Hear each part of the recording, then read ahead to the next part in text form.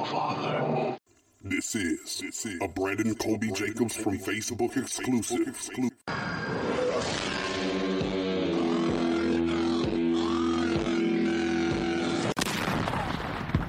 And you'll see why 1984 won't be like 1984. Touche, my nigga. Touche.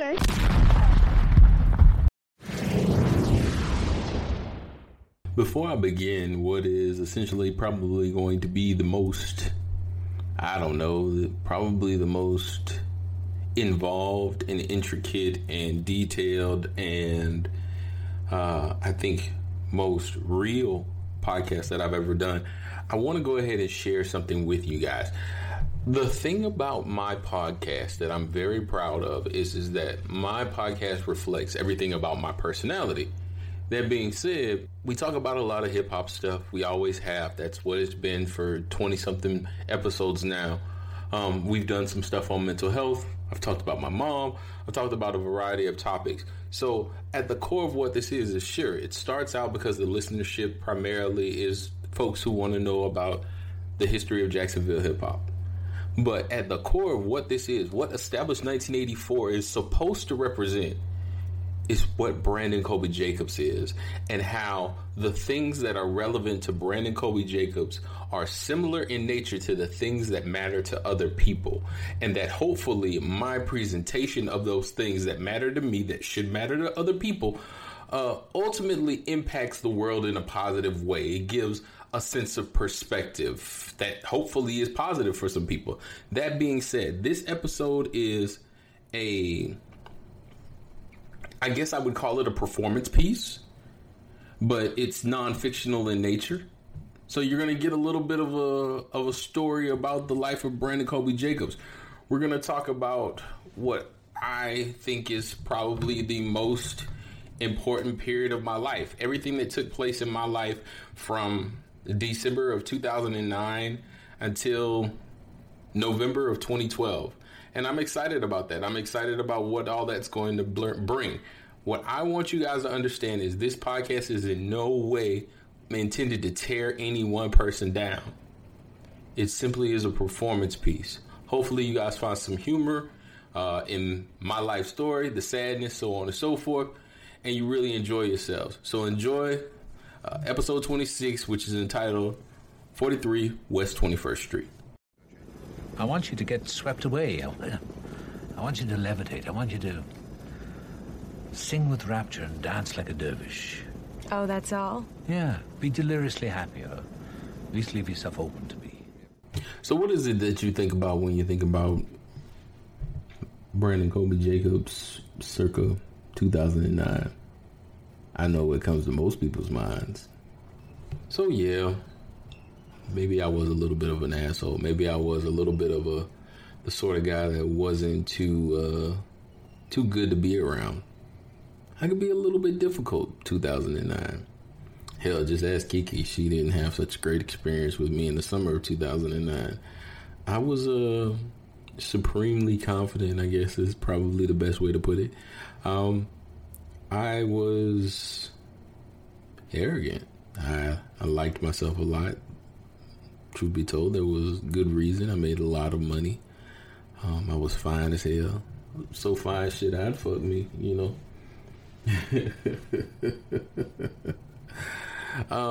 And I had women on top of women wanting to be involved in the greatness that was Boss Hog Brandon Colby Jacobs from Facebook. Nigga, please say the Facebook.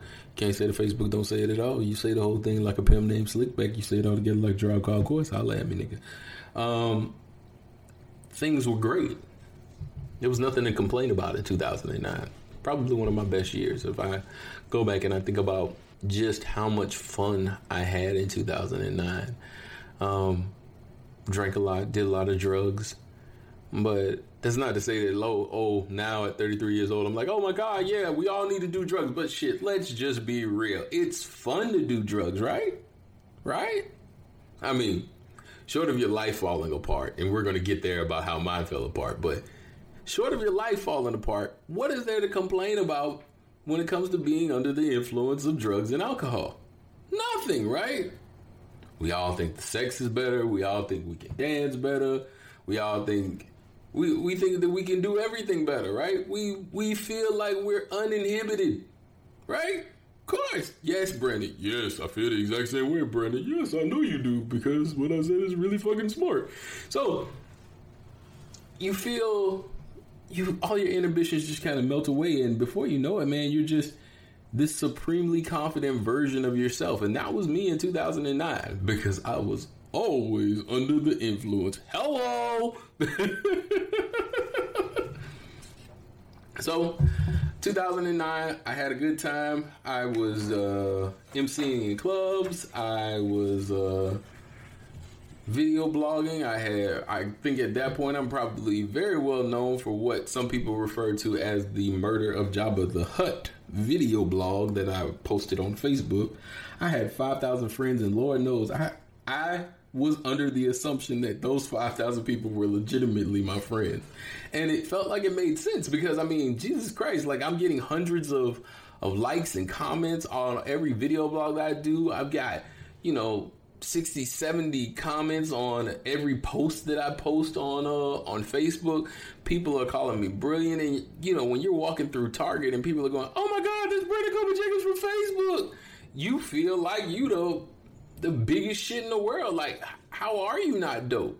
I put it to you like this. Had I stayed on the path of video blogging and YouTubing and things like that in 2009, I would be all of those people that you see on Instagram here today. I'd be all those people that have massive YouTube channels and make tons of money doing it. It's just the truth. Like, I mean, there's nothing about what I'm saying is false. Don't believe me? Look at this. So you can see for yourself that life was really fucking dope for me in 2009. So I never thought that anything was going to change about my life, but God works in mysterious ways, right? I mean, it's a situation where God eventually is gonna humble you. He's gonna knock you down a couple of pegs and teach you, you know what, motherfucker, you think that you that dope? Guess what? I got some surprise shit for you in this bag right here, my nigga. So, and mine came in the way of a life lesson, because I'm sure some people want me to say because of a woman. Because of a life lesson taught to me through a relationship with a woman. Now, before we get down that sad, surly path of, oh, I died in a hotel lobby and yada, yada, yada, that a lot of you are probably already have read, have heard, all that kind of stuff. Why don't we talk about the beginning, right? So, December of 2009. December of 2009, man. I am having a ball. I am working with Vernon K. Johnson over at Twisted Sister, and I am having a ball. And ultimately, what ends up happening is this strange collection of events. I'm in the process of, still dealing with a battle that I had going on with a guy from Point Blank Entertainment. Shout out to Chose, man. Love you now, my dude. You're a real good dude. But back then, we were just at odds. Right? We were just at odds, my nigga. We just could not get on the same page. So we're at odds with each other, and I'm working at Twisted Sister, promoting that with Vernon K. Johnson. Shout out to Vernon, Wall Street, everybody like that, having a ball doing it. And there's this guy named Chris McCall that just seems to be obsessed with me. He's obsessed with me at the club, always wants my attention. He's on my social media. He follows me on different platforms and just says the most weird and absurd things. You ever met those motherfuckers that just take a conversation and veer it left for the sake of veering it left? And that was Chris. Chris was a fucking weirdo. I don't know where Chris is at now. Shout out to Chris. But you're a fucking weirdo, bro. So he talked about raping some girls or assaulting some girls or some shit on social media. And I mean, how Duval County social media can be. They just gave him the business. They lit his ass the fuck up. And I was having a conversation with a good friend of mine named Leo from Point Blank Entertainment, and we were talking. And then the next thing I know, this stunningly gorgeous young lady just starts commenting about how she had some bad experiences with Chris McCall. And I was just like, well, who is this? And so, of course, like Steph Curry from the top of the key, I was like, well, shit, let me go ahead and shoot my shot. Hello. You know, so slid in the DMs. We started talking. And, you know, she seemed to like me for being a poet.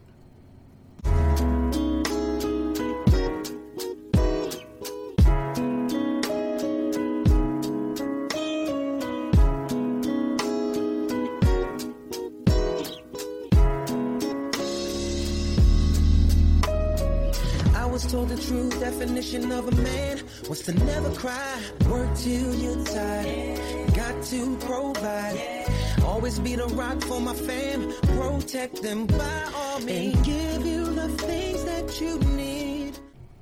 So after sliding in them DMs over and over and over again, over and over and over and over and over and over and over and over and over and over and over and over and over and over and over again, she finally gives me her number and we start chatting it up on the phone, and one thing leads to another, and ultimately we're like, yo, why don't we just go out on a date? Why don't we just kick it? Why don't we just spend some time together? Why don't you let me slide up in that pussy? You're so nasty and so rude. Nah, I ain't say that, but for real though, I just wanted to go out on a date with her, you know? And so I hit her up. She was interested, and the next thing you know, we decided to go out on a date, or so we thought. So here we are. I go and pick her up from her house over on the north side, knock on the door, meet her mom. She comes and walks downstairs. Now, the picture that I had of her was from her Facebook picture, which is long hair, beautiful light skin, perky breasts that just was sitting up top and up high, and everything was nice and lovely and whatnot. And what came downstairs was a lot of those things, but I was a little bit off-put because she had this like super short haircut. It wasn't this long hair that I had seen in the picture. So I was a little disappointed on that front, but can't get too caught up in that, man, because those eyes were just big, deep, and stunning. So, you know, she comes down in this cute little black dress, and you know, we say, okay, well, we're finna go out. Now, I ain't really had no plans. That's the other thing about me. I think most women will probably tell you Brandon is notorious for not having any plans. Ain't that right, ladies? Jessica, you said hello. So I just started riding back towards the house, and we stopped over off of Beach Boulevard at a liquor store, and we grabbed a custom bottle of 1800. You know, the ones that had the little artwork that they were doing for a period of time on the bottles. And I asked her, did she want to go back to the house and kick it? She said, yeah. So we go back to the house, and I'm sure everybody's going to think that I had this plan in my head because of how we end up in this game, but I suggested that, hey, let's play Drunken Monopoly and let's watch movies. So the date the date that was supposed to happen where we went out somewhere, which I'm sure was the reason why she got dressed all up in this black dress, turned into us sitting Indian style on the floor playing Drunken Monopoly. Now, I can't tell you that in my mind I wasn't on some get pussy type shit. Cause I mean, shit, I'm Brandon Colby Jacobs from Facebook, baby. I mean, of course you want me to be up in that pussy, eh? You're so nasty and so rude.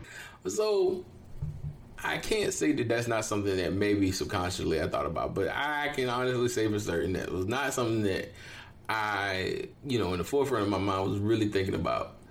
But we started playing Drunken Monopoly. When you land on somebody's property, you gotta take a shot. If you gotta go to jail, you gotta take a shot. And for some reason, on this particular day, it is the worst day in the history of niggerdom for me to be playing Drunken Monopoly, because I am landing on every single one of the properties that she owns. I'm going to jail 3 or 4 times in the fucking game, and before you know it, I'm probably about 17 shots in, and I am drunk off my ass. And I can't tell you what she was thinking. I guess she would have to tell you that. But one thing led to another, and before you know it, there I was, just holding her in my arms on my futon. And we started kissing, and that was unbelievable.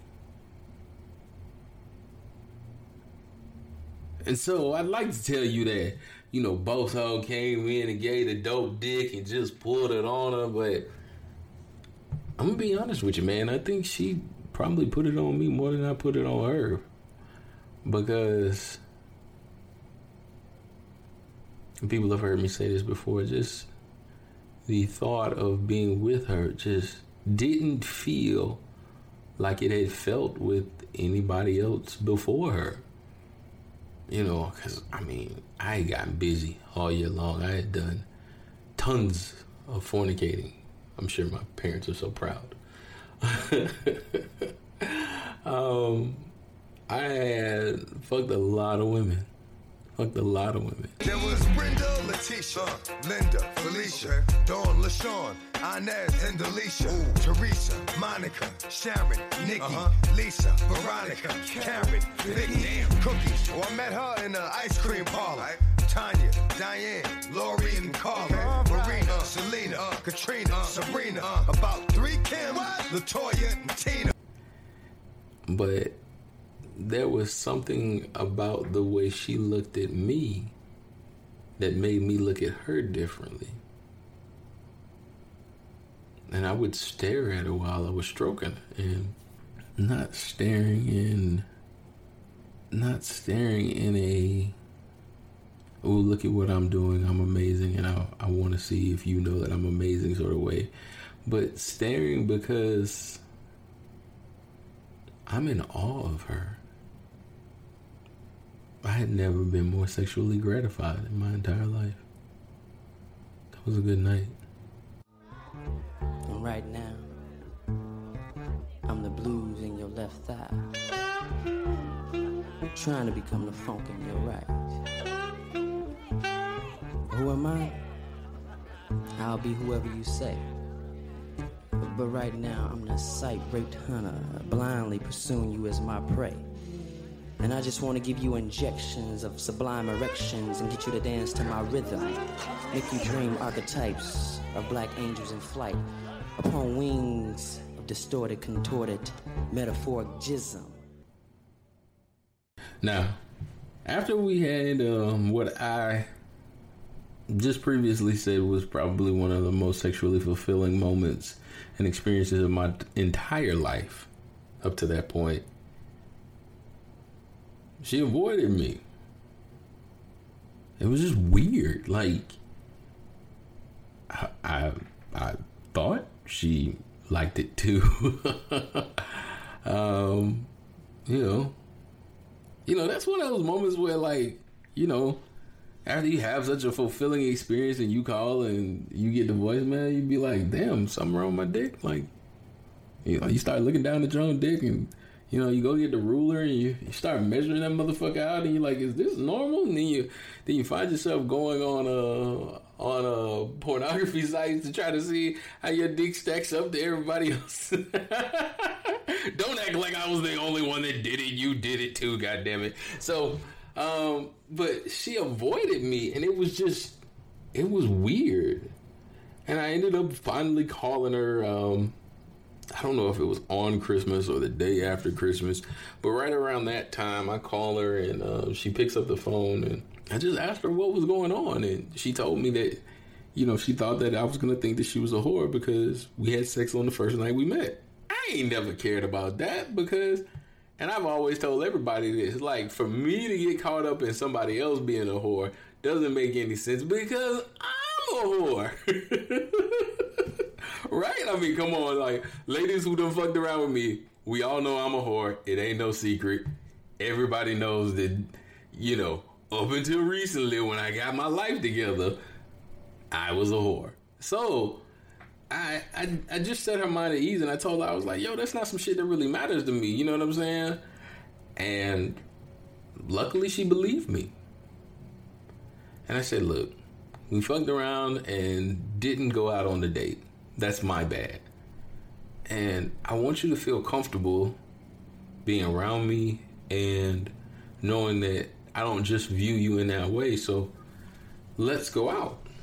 She was like, we really gonna go out this time? I said, yes, we're really gonna go out this time. And so I planned out a date and I executed it. So it was December 27th, 2009, 2 days after Christmas. We ended up going out together, and I went and I picked her up, and I'll never forget what she had on. She had on this red and white dress. She had her short haircut per the usual. She had a little sweater that she had draped over her shoulders, and I picked her up from the house, and I was like, yeah, Lee, like, what is going on? Like, why am I this enthused? I'm sprung, thought you got me doing things I'll never do. If you ain't been, I'm telling you, I'm sprung, thought you got me. We hop in the car. We hop in Becky, the 2005 Nissan Maxima that I was super proud of having. Man, when I tell you I was proud of buying my first car on my own, I was like super proud. So you couldn't tell me shit about my Maxima. But anyway, so we hop in the car, we start driving. She asked me where we're going because we're on 95 headed south, and I took her to Daytona, and unbeknownst to me, she had never been to Daytona. I took her down to Bubba Gump, down on the beach in Daytona, and it was just, I don't know, man, like, anybody who knows her knows that, like, when she is happy, it is the most infectious thing to ever get to see, because she has a smile that, you know, some people be like, oh, her smile lights up the room. No, she has a smile that is full and big and powerful and expressive, and her face is so perfectly symmetrical, and those eyes are so round and almond that when everything is just lifted by her smile, it just lifts you too, man, in a way that is just undescribable. And she just took pictures, you know, looking out the window. And we went to Bubba Gump, and I didn't know that Forrest Gump was one of her favorite movies. Life was like a box of chocolates. You never know what you're going to get. And so, you know, we do trivia, as I'm sure most people have done if you've ever been to Bubba Gump. She knows all of the answers. I thought that I was a Bubba Gump fan, because Lord knows when I was like 9, 10 years old, I ran that goddamn movie till it was out of style. I played that fucking tape. Yeah, I'm old enough. VHS. I ran the tape till that motherfucker popped. And but she knew everything about it, and she had a great time. And then we went and we saw Sherlock Holmes, the very first one. Dinner? Wonderful. The Royale? My favorite. Mary's coming. Not available. At the movie theater right over there, and I just had a ball with her, and I think she had a ball too, and things just seemed to pick up from there. It's getting too high. This is the last time. I mean, for real, this has got to be the last time. It's gonna be the best though. Promise. Just one last time. Cause if she catch me with you, she gon' kill us. These hotel rooms is looking too familiar. Your love is so serious. Girl, you keep me coming back, baby. Now this part might be a little bit fucked up on my part, but I'm gonna keep it a buck with you. So before I met her, there was a girl named Brittany, and I mean, what you want me to say, bro? Like, I mean, honestly, I cared about Brittany a lot. I valued what she thought. She mattered to me tremendously. I guess she was this girl before this girl was who she was. And Brittany and I had an on again, off again relationship. It was one of those relationships where I feel like I was more personally invested in the relationship than she was. And she decided to go off to school, do her thing in Tallahassee, and just live it up as she loved to tell people back in those days. And so I had some emotional attachments to that situation while I was still getting involved in this situation. Now, there's always been this debate, there's always been this conversation, because here's the deal. 2010, I start in February to get ready to pledge Iota Phi Theta. So that process is beginning, and at the same time, I'm still doing some promotion. So I've got a couple of things going on at the same time. One of which is the Florida Invitational Step Show that I have to go to because I'm on the management team for Taydism. We've set up a show with my cousin, who was a Sigma from the University of Florida. Shout out to Chris. And we were doing a show that he had set up where Briscoe was supposed to be there, Tay was going to be there, and a couple of other people were supposed to be performing as well.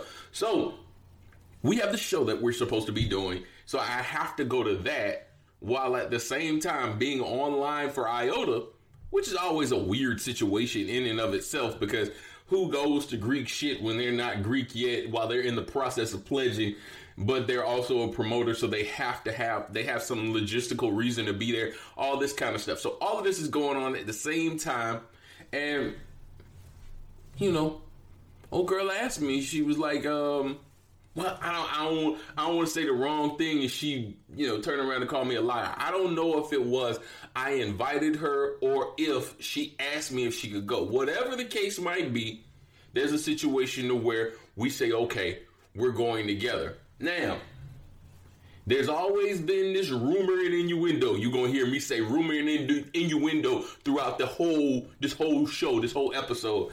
There's always been rumor and innuendo that I just up and left her, like, you know what I'm saying? Like, for some reason, I just didn't want to take her, so I packed up my shit and I bounced without her. That doesn't even make any fucking sense. For what? For why? For who? Me and my man Sterling done told her 11 million times that, you know, the situation went down how it went down because we got pulled over, time got tight, so we bounced. You know, she feels like I intentionally left her. You know how that goes. Sometimes you just can't tell anybody anything different. If they made up in their mind that you left them, then that's just what it is. There's nothing about it that's going to change. So,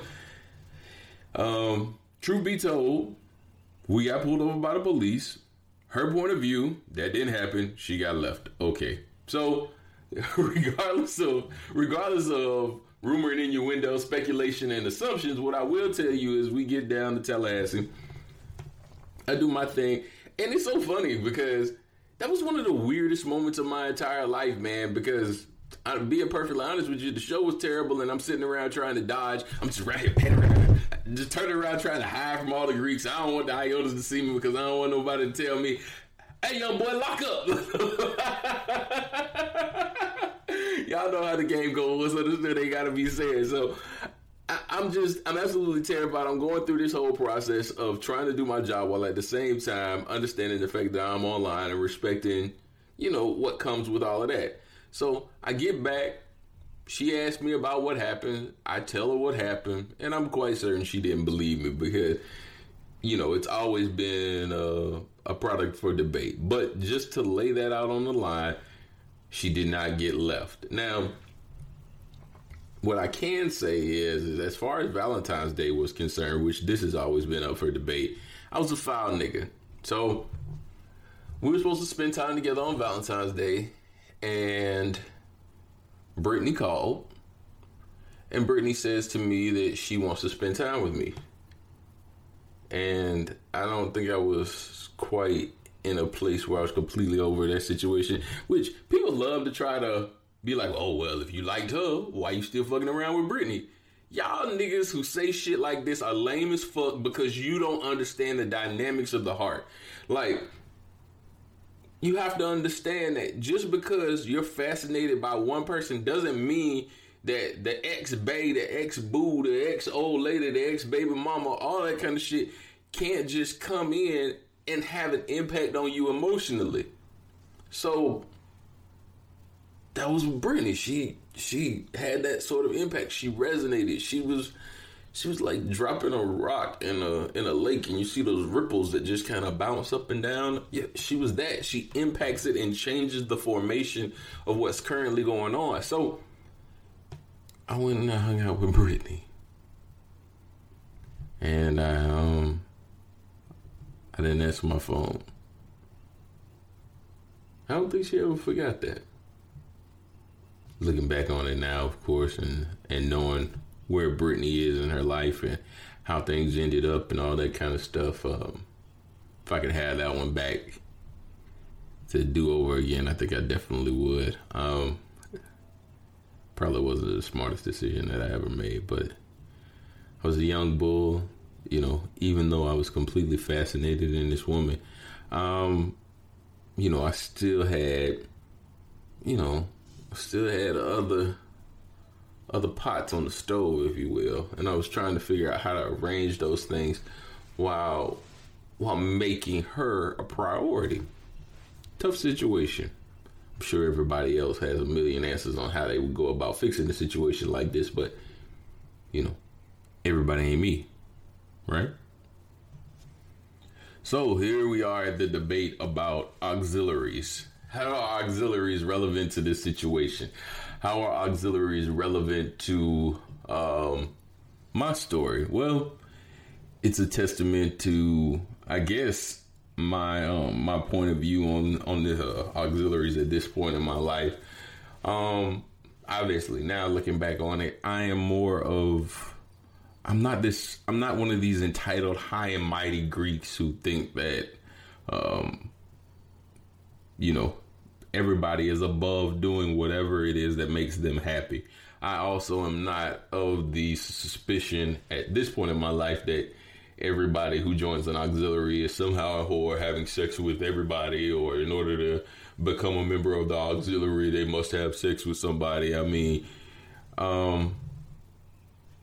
you know, I do have my philosophy on, I guess, the whole concept that, you know, if it's not nationally recognized by the organization, why would you want to join something like that? That's something that I think I'll always ask questions to.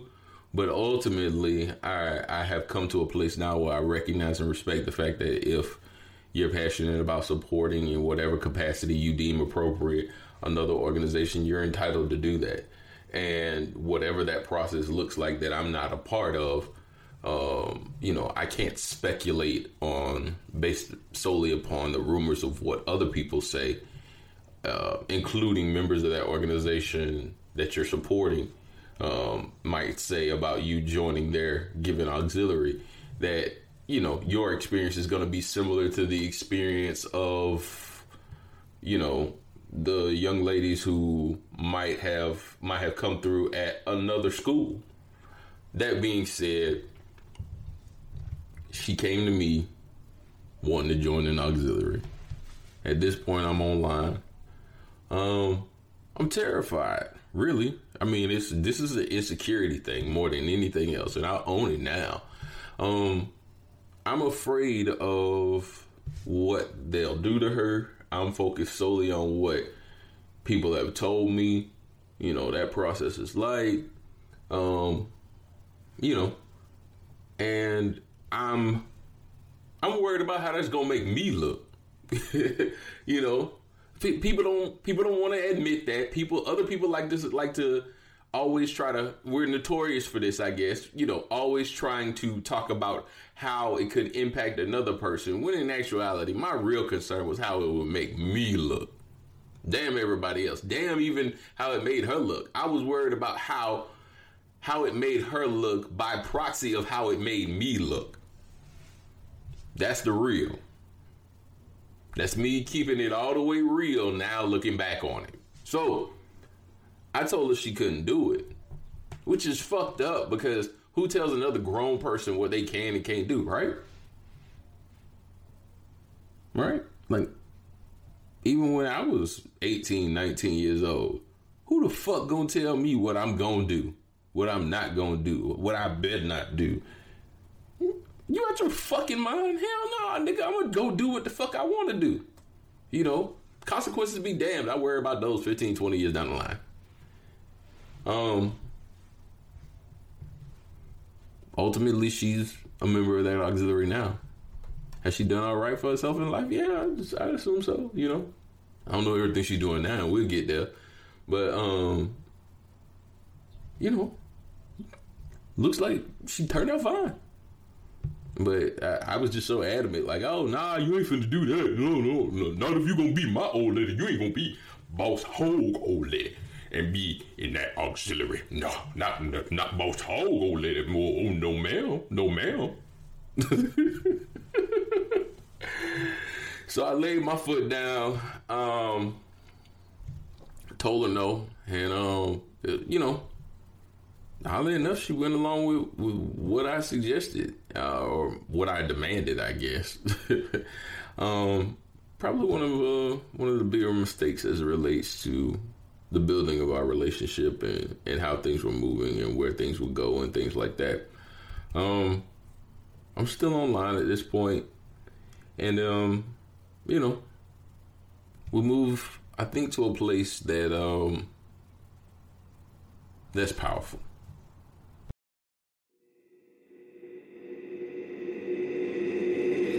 Beautiful girls all over the world. I could be chasing, but my time would be wasted. They got nothing on you, baby. Nothing on you, baby.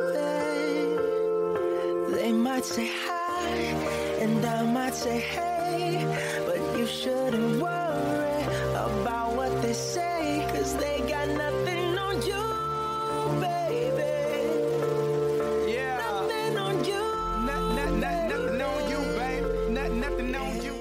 It was March 23rd, 2010. It was a Tuesday. Roughly around, I guess close to moving towards 1 o'clock in the morning. So I guess in that case it would be Wednesday. But y'all get the gist.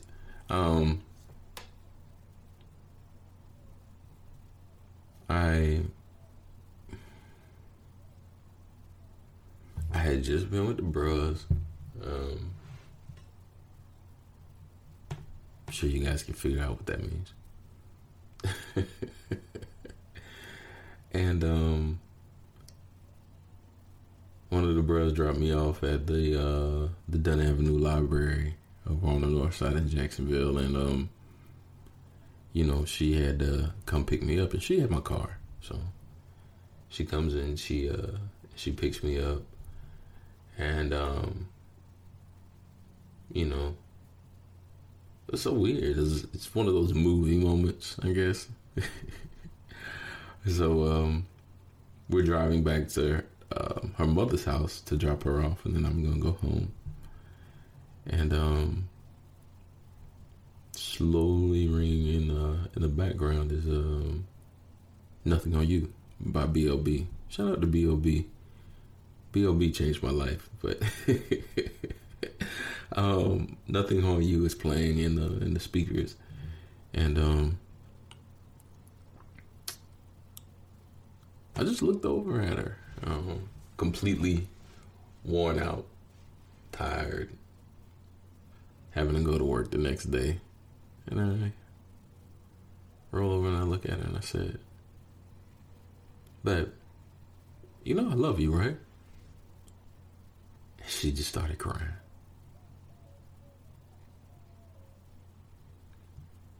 And she wouldn't look at me. But you know, tears are streaming down her pretty little face, and she said, "I love you too, Brandon." And you know how that goes, you know, when the girl you talking to says your name, like, you know, because usually they say boo, bae, you know, some sort of pet name, but when they call you by your name, there's that oomph to it, you know. She told me she loved me too, and I couldn't have been a happier man. I really couldn't. So, April 17, 2010, that was a good day, man. That's when I officially became a member of Iota Phi Theta Fraternity Incorporated. So corny how we say the whole thing all fast and enunciated the exact same way like we did online. But so I became a member of this organization that I'm proud to be a member of. And so we had to do the probate show, man. You know, I ain't ashamed. I'll be the first one to tell anybody, and I don't give a fuck what none of y'all niggas think. Run up, get done up. That's how I feel about it. So, I'm a member of a grad chapter. I'm a member of a grad chapter because in 2008, when I graduated from college, there were no IOTAs on my campus. The first IOTA I ever met is Nelson McCoy. Shout out to Nelson McCoy. And I don't meet Nelson until the fall of 2008. So, you know, I mean, I never had anything that I was that deeply connected to. So when I met Nelson, you know, and I built a rapport, I pursued it the same way I think I would have had I still been in undergrad. But this isn't a conversation about grad, undergrad, made, not made, all this kind of shit. You know what I'm saying? Everybody know what time it is with me. But what I will say is that looking back on it, probably wouldn't have done a probate. But again, I'm 33 years old, looking back on my situation.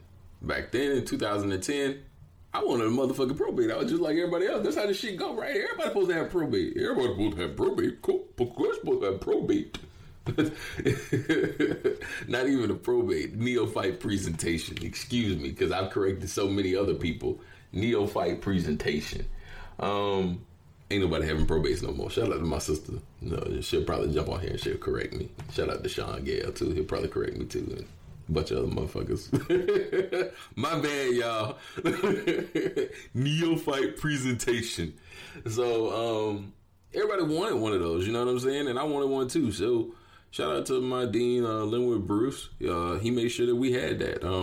After the UNF show and after the EWC show, we had our show. We had our show at the nightclub up the street from EWC. So, great time, great experience. But the thing that I remember most, mainly because the audio from the video shows it, is there she is in the background holding the camera. She recorded the whole fucking thing.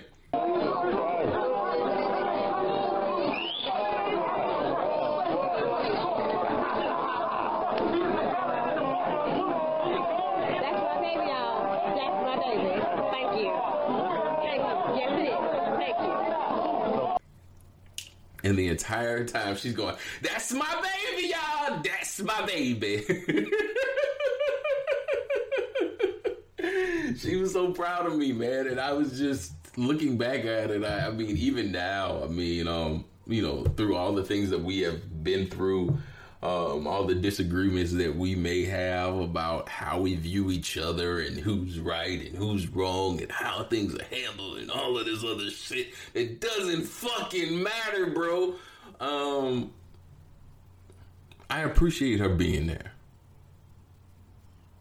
I really appreciate her being there because, you know, people like to, when things don't work out, they like to go back and they like to erase people from history. But you can't erase people from history. The moment mattered to you when it mattered to you. It was powerful. It was expressive. Don't let what has happened take away from how that moment made you feel when you were living in it. And in that moment, couldn't have been happier to be in that moment with that person, in that space, doing that thing. So, no matter what, we've always got April 17, 2010, right?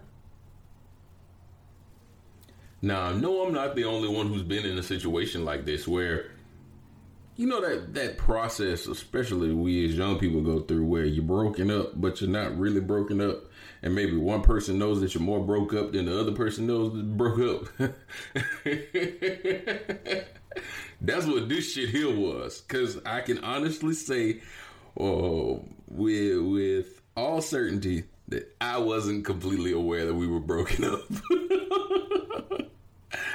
So, end of April, moving into May rolls around. We end up going to Soho. We got into an argument. I couldn't tell you what the argument was about. It was probably something on my end. Probably my fault. I'm guessing it had something to do with her talking to somebody that I didn't want her talking to because I'm boss hog and what that represents. Yada, yada, yada, yada. An assortment of other shit don't really matter.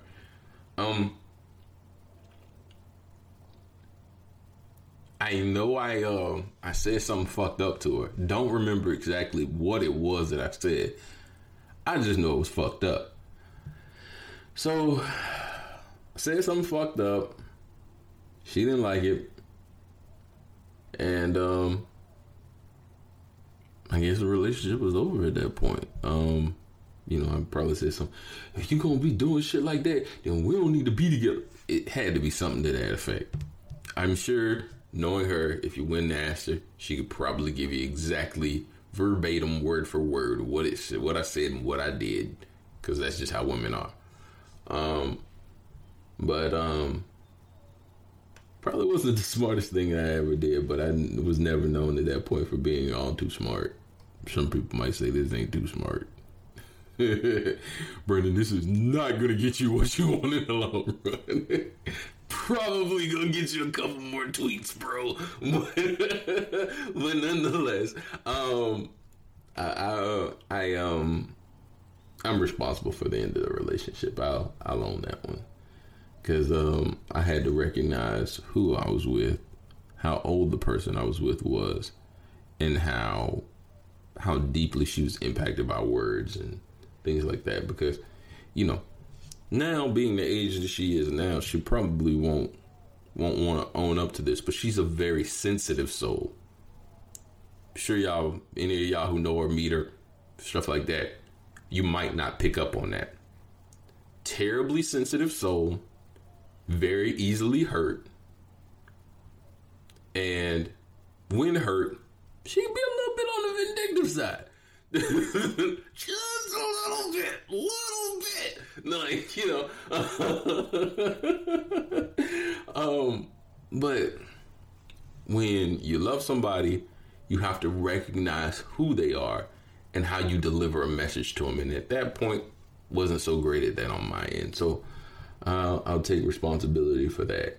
Now, what I didn't expect is I didn't expect for her to leave me and move on to the next relationship. But she was a pretty girl, so I guess it makes sense, right? Like, you know, there's niggas sitting on the bench waiting. Like you know, she was a beautiful girl.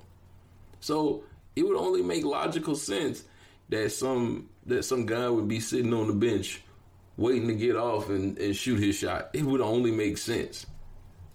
I just didn't think it would be this little ugly motherfucker. When you get lonely at night, call me, I'll be right there. I'm the other man, yes.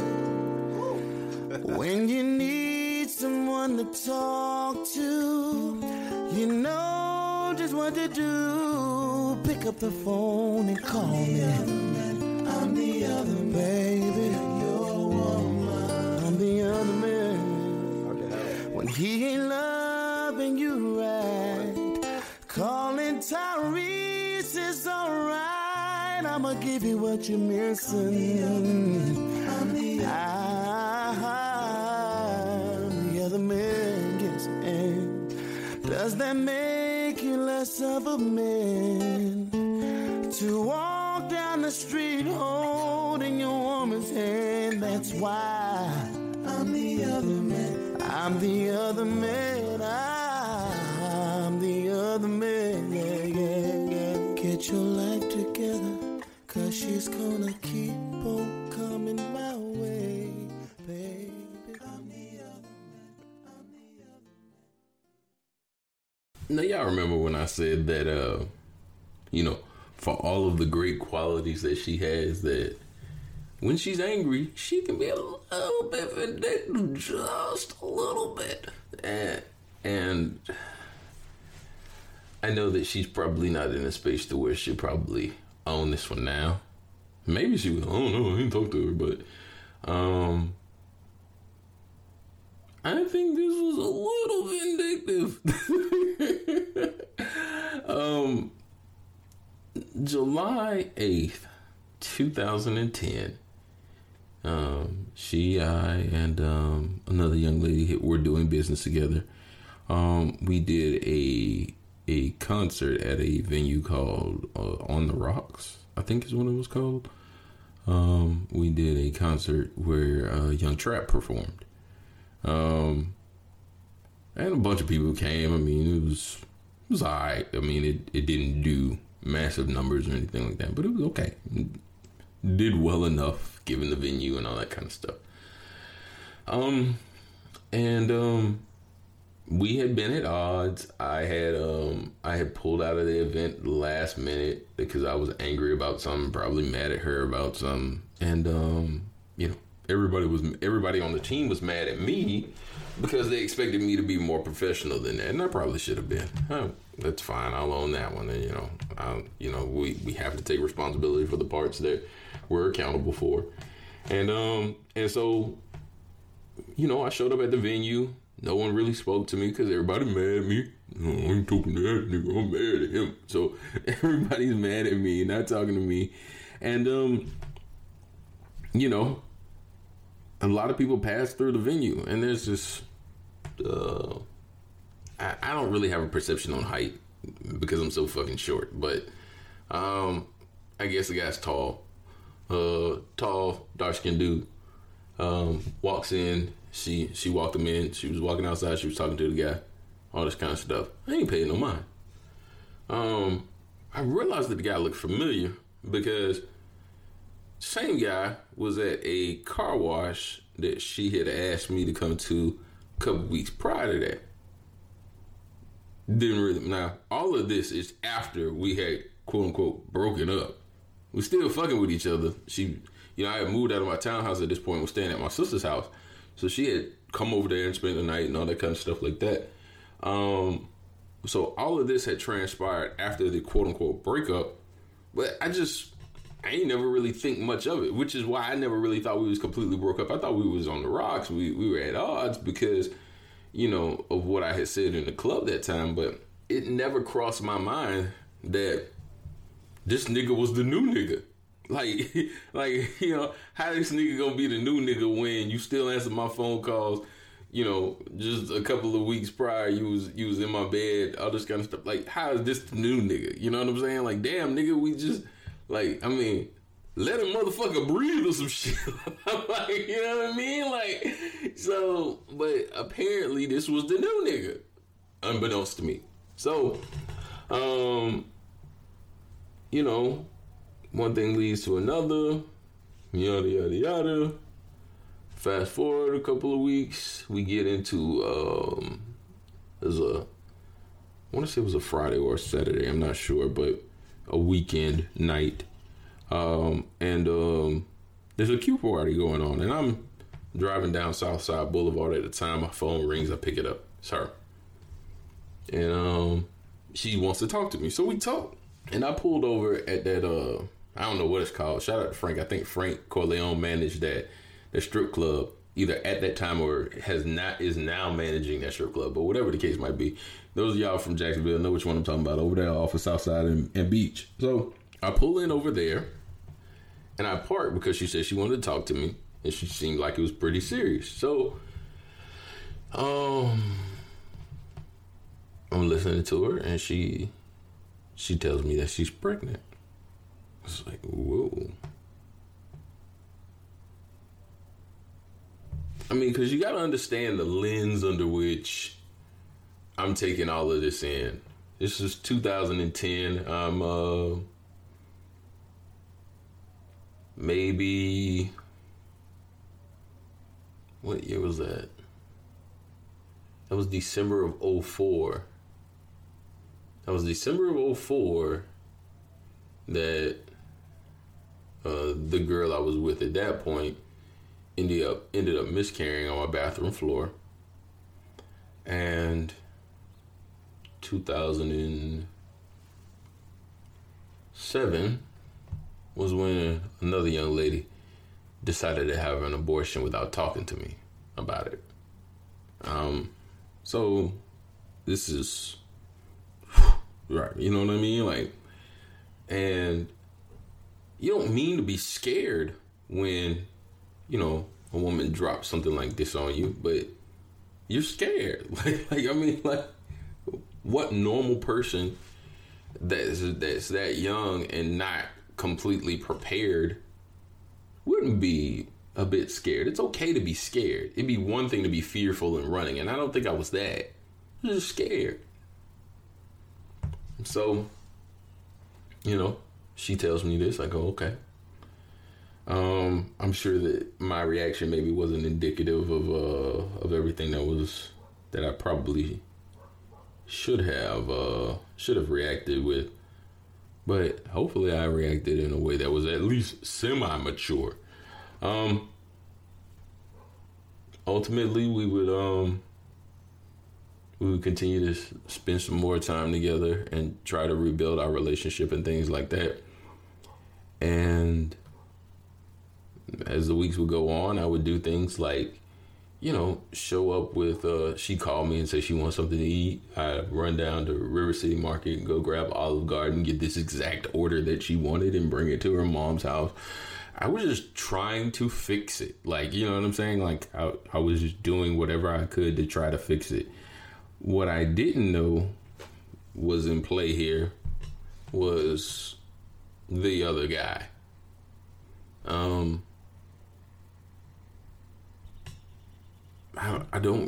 I know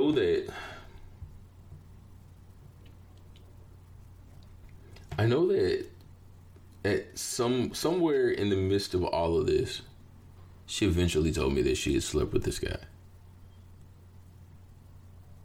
And that initially, I want to be very, very clear on this, because this has been a bone of contention for years. Initially, she thought the child was mine. But I don't know whether it was through going to the doctor, whether it was through counting the days out herself, whatever the case might be, she had come to a conclusion that it wasn't. Mind you now, she had just told me that it was. Plus, we're in a bad space. We're not in a communicative sort of interaction. She just seems to be angry.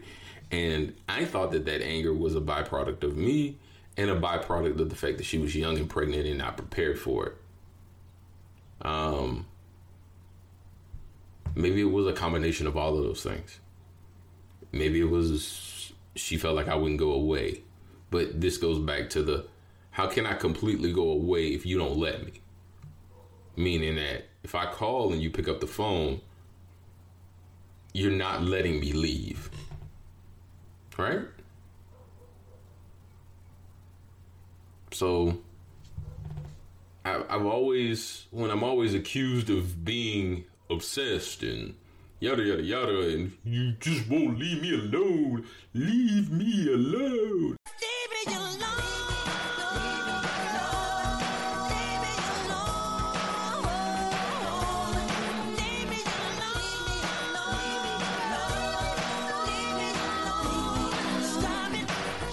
You know, like when I'm accused of all of that in this period of time, I respectfully disagree with that point of view, because, you know, certain things I was good enough for when it came to answering the phone, and certain things not so much. But, you know, she tells me that, you know, she thinks the baby is Silverguy's. Okay. And I was in a really bad place at this point. Like I was, I knew that I had already determined not too long before we get to this place where she's telling me that the baby belongs to somebody else, that I had some drug problems. I mean, there was no secret. I think the whole world knew I had drug problems. If you knew me well enough, you knew I had drug problems. And so I had started seeing a therapist, psychiatrist, whatever, and trying to get some of this stuff on track. little did I know, kind of was all for naught. Because all this shit was going to fall apart real quick. I don't really care if you cry. I don't really shouldn't have a lie. Should've saw the way she looked me in my eyes. She said, baby, I am not afraid to die. Push me to the edge. All my friends are dead. Push me to the edge. All my friends are dead. Push me to the edge. All my friends are dead. Push me to the edge. Now, the thing about suicide that I think a lot of people don't understand or tend to have a sense of is usually those of us who attempt to commit suicide don't necessarily want to die, but don't view it as this sort of childish search for attention. It is very much so a request for someone to pay attention and recognize the fact that I'm having a series of thoughts that I cannot properly manage on my own, and I need help with that. That's what it more so is than anything else. I think that people who have never experienced that cannot relate and cannot empathize with those who are going through something like that. That being said, there are a series of events that lead to me going to see a psychiatrist, as I said.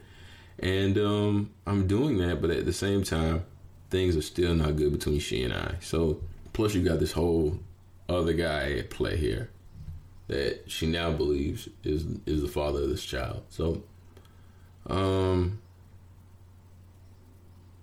it's tough, man.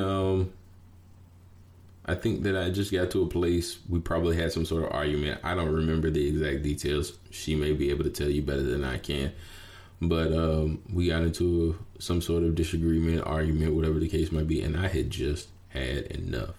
So I took a series of drugs, took a loaded handgun, hopped in my car, and I just started driving. And I drive down 9A to JTB, take JTB east to A1A.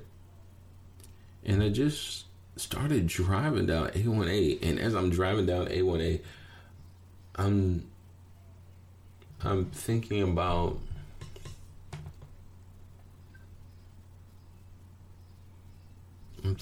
how, you know, all of my friends are dead. Tao's gone. Whisper's gone. Donnie doesn't like me. Gerald doesn't like me, and I don't understand why. Why can't I keep any friends? Does Boss Hog really matter to anybody, right?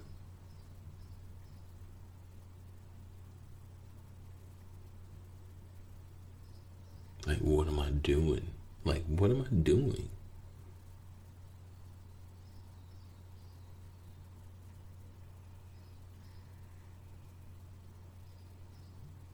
God doesn't care about people like me. I'm a shitty human being.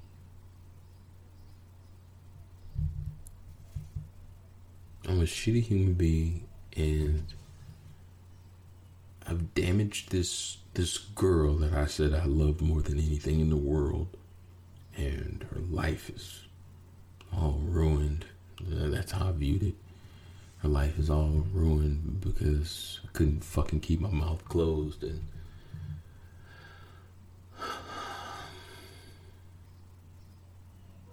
what if I could have just been a little bit more supportive, right?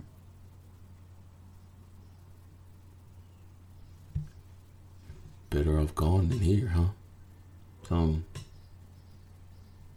driving down A1A. I get the psychiatrist on the phone, and I'm talking to her. And she's trying to get me to pull over, and I won't pull over. And, you know,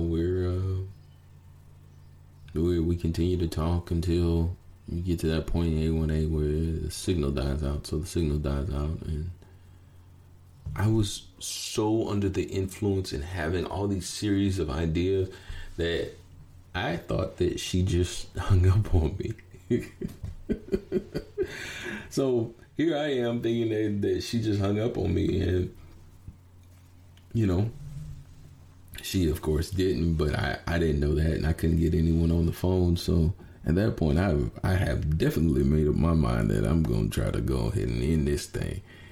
And I get down to St. Augustine, and I get to a hotel right over there by, I think it's Ripley, believe it or not, or something like that. I get to a hotel right there, and I ask for a room, and you guys are like, sure, the room is whatever it was, and I go for my wallet, and I don't have it. All this driving around and all of this stuff and remembering to get all of these drugs and having them sitting in the passenger seat while the car's still running. All of this shit. And I didn't remember to bring a fucking wallet. Boy. So, you know, the guy starts getting nervous because he can kind of see I'm not quite right. You know, he tells me I gotta leave, so I leave. I go down to another hotel, and at this point, I've called my best friend, who I call my brother Wayne Hill, and you know, well, I don't know if I had quite called him at this point. I do know that I get to the other hotel, I stumble out of the car, hit my head on the cement, and apparently I was knocked out for, you know, what apparently was 20 minutes. But I thought it was, you know, a few seconds, maybe a minute or something. And so I get up, I walk inside, and I ask for a room. And I know at this point is when I start talking to Wayne on the phone. Wayne knows I'm not in my right mind, and the lady at the front desk knows I'm not in my right mind. I'm telling her my brother will pay for the room, and I give her the phone. She's talking to Wayne. Wayne's apparently saying something to the effect of, please just give him a room so he can stay in one spot. I'll come get him. I'll pay for it over the phone. The only problem is I never make it to the room. I fall over, collapse, hit a glass table. Glass goes everywhere. Blood's all over the place. Later calls the EMTs. EMTs come. They hit me with the defibrillator multiple times. I finally get up. And when I get up, I'm in the EMT vehicle trying to sit up. And then they lay me back down, put a sedative in my arm, go back to sleep. I wake up, I'm in Flagler County Hospital. The nurse tells me they got to put a tube down my throat. They do that. Then she tells me I'm going to feel a slight pinch in my dick. Way more than a slight pinch when she puts the fucking catheter in. For anybody who ever thinks that any of this shit, like, that's why I don't fucking understand people who say that people who commit suicide are weak. Fuck you. I got a catheter put in my dick. I'm probably more brave than some of you motherfuckers.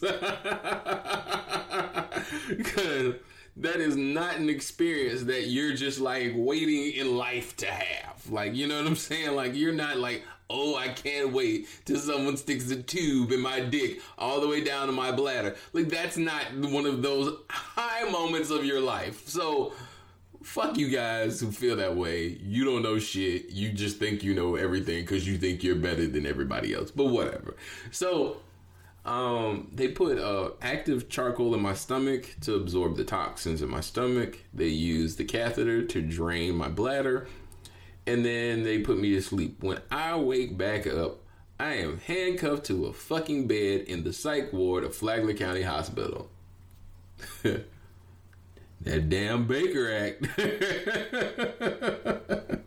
That goddamn Baker Act. First call I made was to her.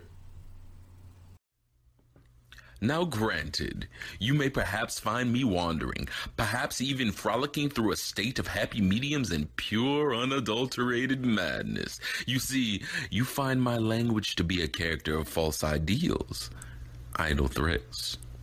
But you don't know where the clicking of the quarry ends and the stone throwing begins. And not the Old Testament sort, no. I'm referring to the sort of killfully bountiful kibbutz that can only be described when logic, thought, and kind demeanors end, and karakophobia begins. You see, I fancy phobias, the interesting sort.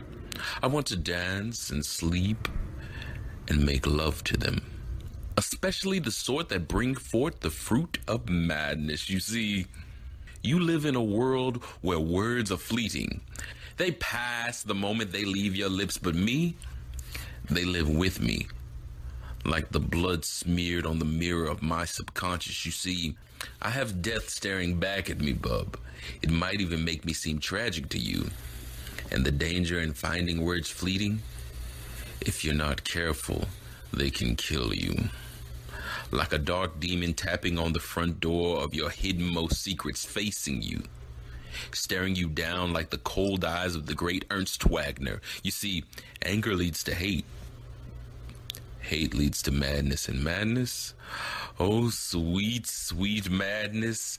Madness, my friend, leads to a hand screwed into the eye of an electric stove with a nail punching the artery, and then it's alive! The heat is on, yes. Yes. Madness leads to suffering, my love. Just be still. Keep moving, and this will hurt you more than it could ever hurt me. I miss it.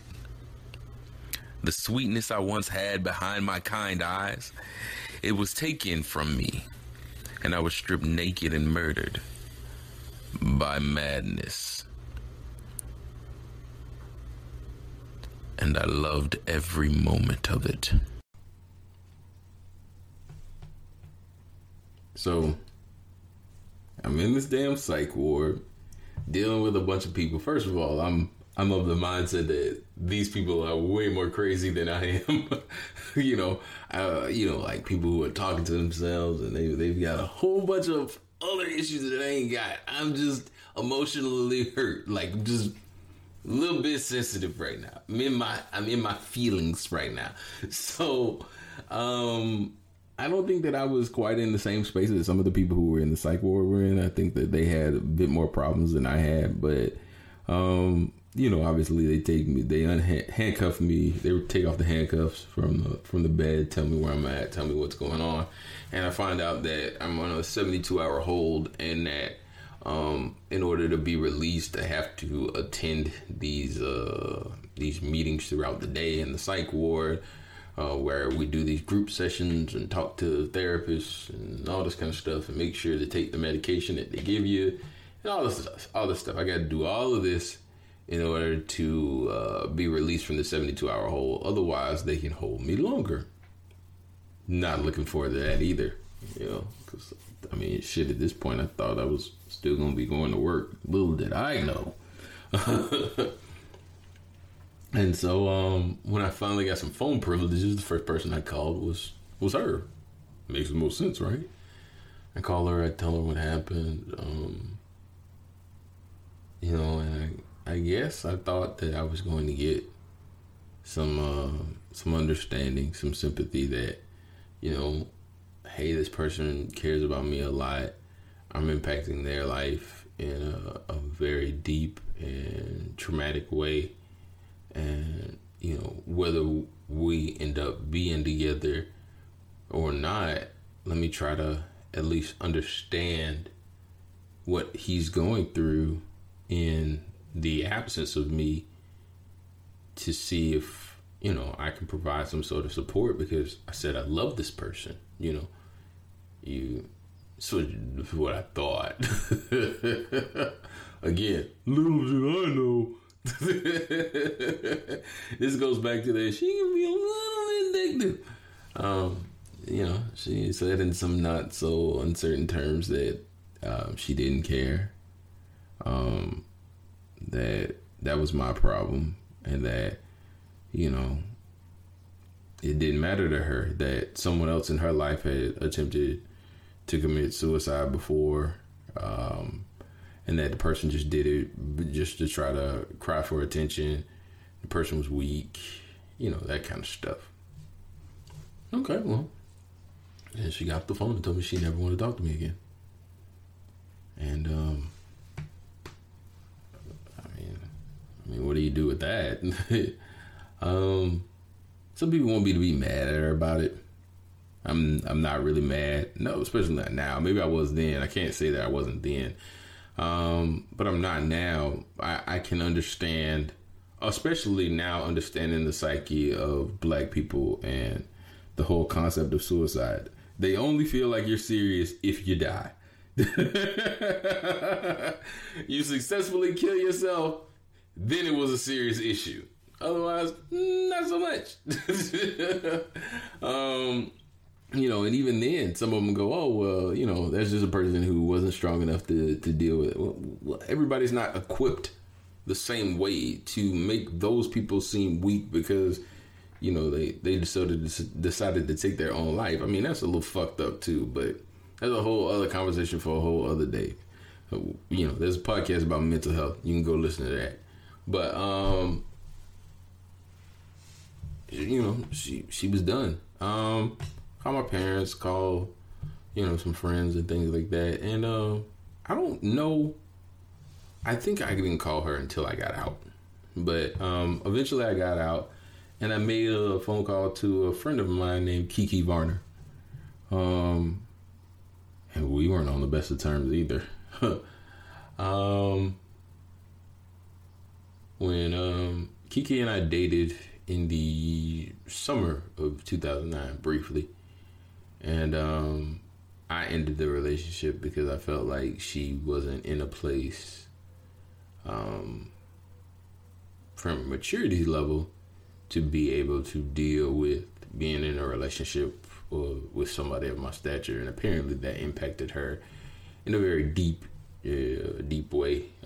She made a variety of decisions following the end of our relationship. I can't say they were solely connected to me, but some people might connect them to the end of our relationship. But and we just talked. I know she was a little bit concerned about why is this person calling me and laying all this kind of stuff at my doorstep, so on and so forth. And I mean, she didn't have to take all this stuff on, but she did, and she spent a lot of time with me, and I appreciate her for that. And I wouldn't really see,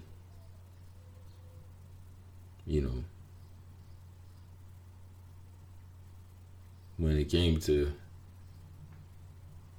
to my now ended relationship, I wouldn't see her that much, if at all, anymore. She decided to be in a relationship with the father of her child, the person who she was saying was the father of her child. And that's what she did from,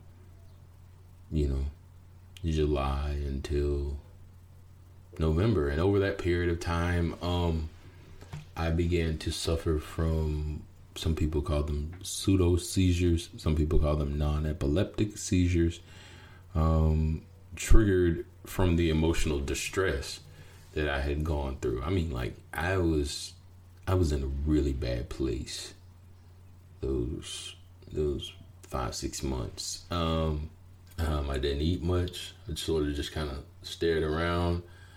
I did go to rehab. I went to River Point. Oh yeah. So let's talk about this shooting shit, okay?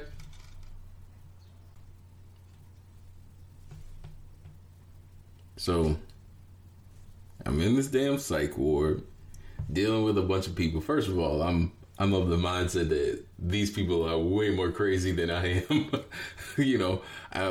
Like people who are talking to themselves and they've got a whole bunch of other issues that they ain't got. I'm just emotionally hurt, like just a little bit sensitive right now. I'm in my feelings right now.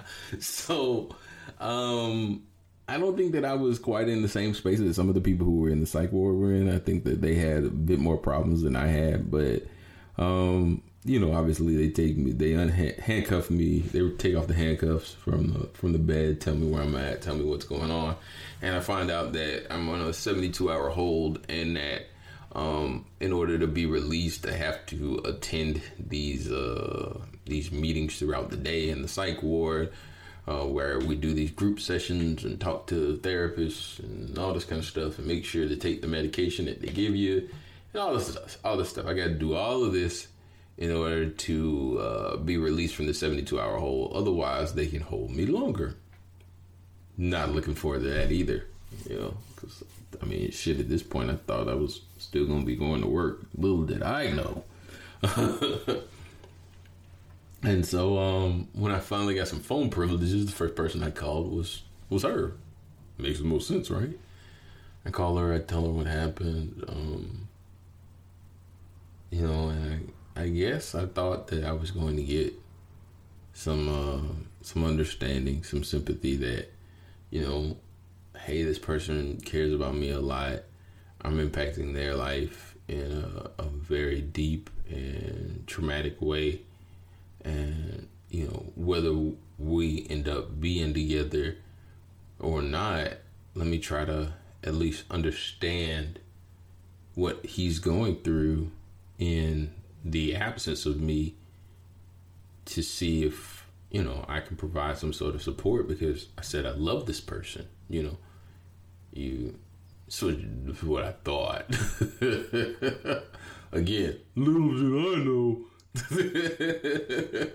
This goes back to that she can be a little vindictive. She said in some not so uncertain terms that she didn't care, that was my problem, and that it didn't matter to her that someone else in her life had attempted to commit suicide before, and that the person just did it just to try to cry for attention. The person was weak, that kind of stuff. Okay, well, and she got off the phone and told me she never wanted to talk to me again. And I mean, what do you do with that? Some people want me to be mad at her about it. I'm not really mad. No, especially not now. Maybe I was then. I can't say that I wasn't then. But I'm not now. I can understand, especially now, understanding the psyche of Black people and the whole concept of suicide. They only feel like you're serious if you die. You successfully kill yourself, then it was a serious issue. Otherwise, not so much. And even then, some of them go, oh, well, that's just a person who wasn't strong enough to deal with it. Well, everybody's not equipped the same way to make those people seem weak because, they decided to take their own life. I mean, that's a little fucked up too, but that's a whole other conversation for a whole other day. There's a podcast about mental health. You can go listen to that. But, she was done. Call my parents, call, some friends and things like that. And I don't know. I think I didn't call her until I got out. But eventually I got out, and I made a phone call to a friend of mine named Kiki Varner. And we weren't on the best of terms either. When Kiki and I dated in the summer of 2009, briefly.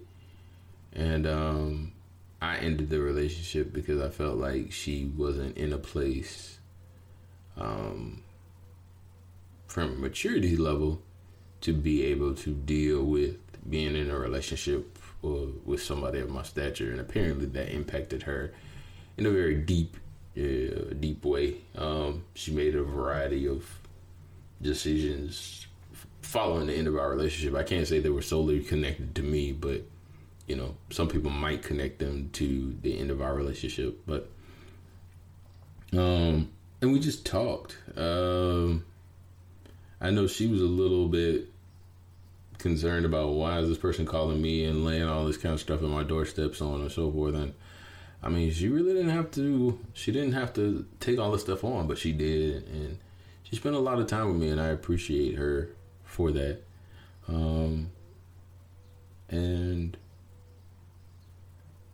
I wouldn't really see,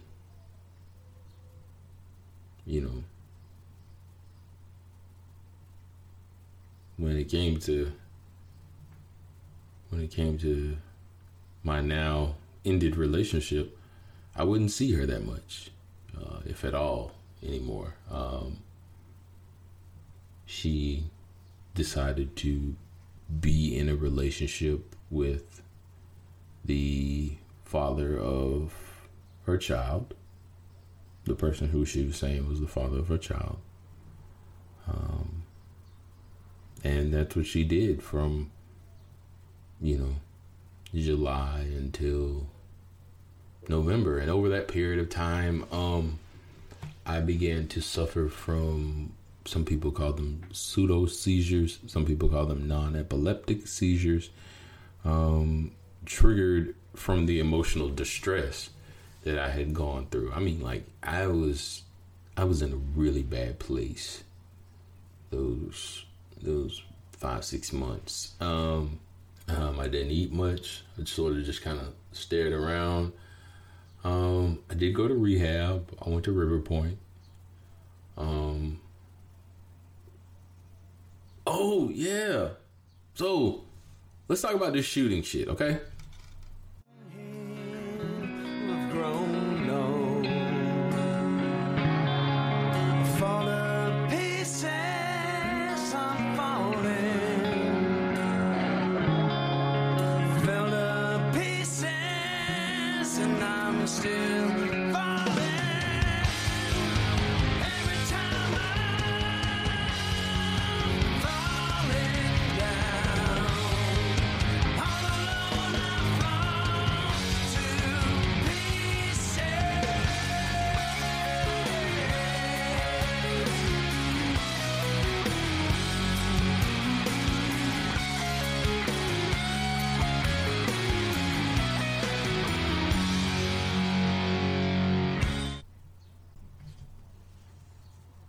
So, let's get this out the way. Let's go ahead and lay this shit out quite flat. All right, look. I'm in rehab, minding my own business. I go see the main therapist, psychiatrist, head of mental health person over at River Point. She's doing my file. She says, okay, she had told you the kid was yours. Then she said it wasn't. Now she's with this other guy. Why is it? Can you guys just get on the phone and maybe just talk? I was like, I don't know if we can get on the phone and talk. You got to leave that up to her. And so the lady decides to pick up the phone and call her. So she calls her. She picks up the phone. She tells her who she is. She tells her what she's calling about. She tells her point of view from a professional, mental health professional standpoint on coming to a place to where we get a better understanding to help me get into a better mental place moving forward. At that point, you would think that the person on the other end of the phone would be mature enough to go, okay, well, let me at least try to talk through this. Not so much. Not so much. She said I was crazy. I was a psychopath. I was stalking her. Wouldn't leave her alone. Yada, yada, yada. A whole bunch of stuff, right? I got called everything but a child of God. And, she told me the baby wasn't his. I don't know why he's bothering me. Yada, yada, yada. All this kind of stuff. This goes back to that whole concept of people, which this is something that we're going to discuss throughout this episode, is how people tend to remember things through the lens of how they wish to view them and how they wish for them to be, and not necessarily what they were. So, she told the lady she wanted nothing to do with me. Told me, she didn't care what happened to me if I lived, died, yada, yada, yada. She hangs up the phone. I am completely distressed. Like I have had it. Like I am completely done, clocked out, done for the day, mad as hell, ain't gonna take this shit no more. So I leave the River Point and I drive down Beach Boulevard to my I had a storage facility over off of Beach and Southside Boulevard. I drive down there. I go in my storage unit. I go get my guns and my knives, right? Like fucking Rambo. I don't know what the fuck I was thinking. So, and I drive down to her school. And I walk up onto the set, right where all of the Greek plots are. Mind you, now at this point, I already have a back Iota tattoo. Like, I have no shirt on. You can clearly see Iota Phi Theta tattooed on my back. And I'm just like, oh no, fuck that. I'm gonna kill this nigga today. Where this nigga at? Woo, woo, woo, woo. All this kind of stuff. And there's football players looking out the window and they're like, this nigga is crazy. Like, yeah, I was crazy. I was out of my fucking mind, right? Like, this is funny, guys. Kids, if you're listening to your kids, don't do this. Not a good way to handle your emotions. But I was completely outside of my mind. Went looking for this guy at the school. Somebody called her, told her I was there. She calls me. The guy calls me. I'm like, come out here, nigga. I'm finna kill you today, nigga. Today you're gonna die. Today, not tomorrow, not the day after, not a week from now, not after you get paid, nigga, you're dying today. Like, I was on some whole other shit, like, you know what I mean? Like, but I ended up getting a call from one of my cousins who's a police officer that works that area, and you know, he said in short, yo, B, don't want you to get arrested out here. I know you're going through some stuff. I talked to your dad. Woo. B, you gotta leave. You can't do this, man. You kill that man, your whole life gonna end. All this kind of stuff, right? And eventually, I leave. I ended up getting banned from the school. Hadn't exactly worked out because, surprise, I've been out there a couple times. You know what it is. But I got banned from the school, and you know, I'm sure that didn't really help my case as far as getting her back, I would assume. And for the record, man, rehab fucking sucks, bro. Like, I mean, it's not some shit that people look forward to doing. I mean, this is why when people say, you know, have negative comments about people who are in rehab or people who try to commit suicide or people who go through some sort of mental anguish, and they talk like they're fucking experts. And it's what I try to explain to people is like, no one in their right mind is aspiring to be in a situation to where their life has fallen apart so much that they've got to go to this one place every single day and talk about how their life is fucked up and how to go about getting it better. No one does that. Like, but what I can say about rehab for me is it gave me it forced me to place a mirror up and look at myself for what I really was, because I was always of the mindset that, you know, I was a social drinker and a social drug user, and I was a functional human being. I mean, shit, I was making a bunch of money working at State Farm. I was managing artists, managing DJs, doing all sorts of stuff, and nothing ever went unpaid. Like, you know, like that was never the issue. Like, it was never a situation where stuff went unpaid with me. But did I need drugs in order to get on a mic and say some of the shit that I was going to say? You goddamn right I did. Like, I was absolutely terrified to be in a crowd sober. And that is not normal. I did not believe that people liked who I was until I put on the mask. I'm in charge. Do you feel in charge?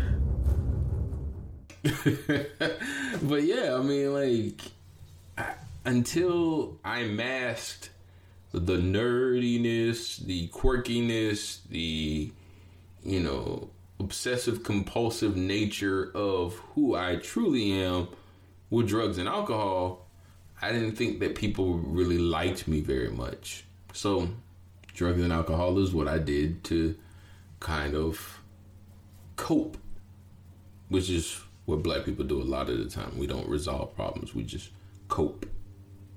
You know, we just bottle them up. I still got the problem, haven't resolved it. It sits like an ulcer. I was in rehab until, God, I don't know, October of 2010.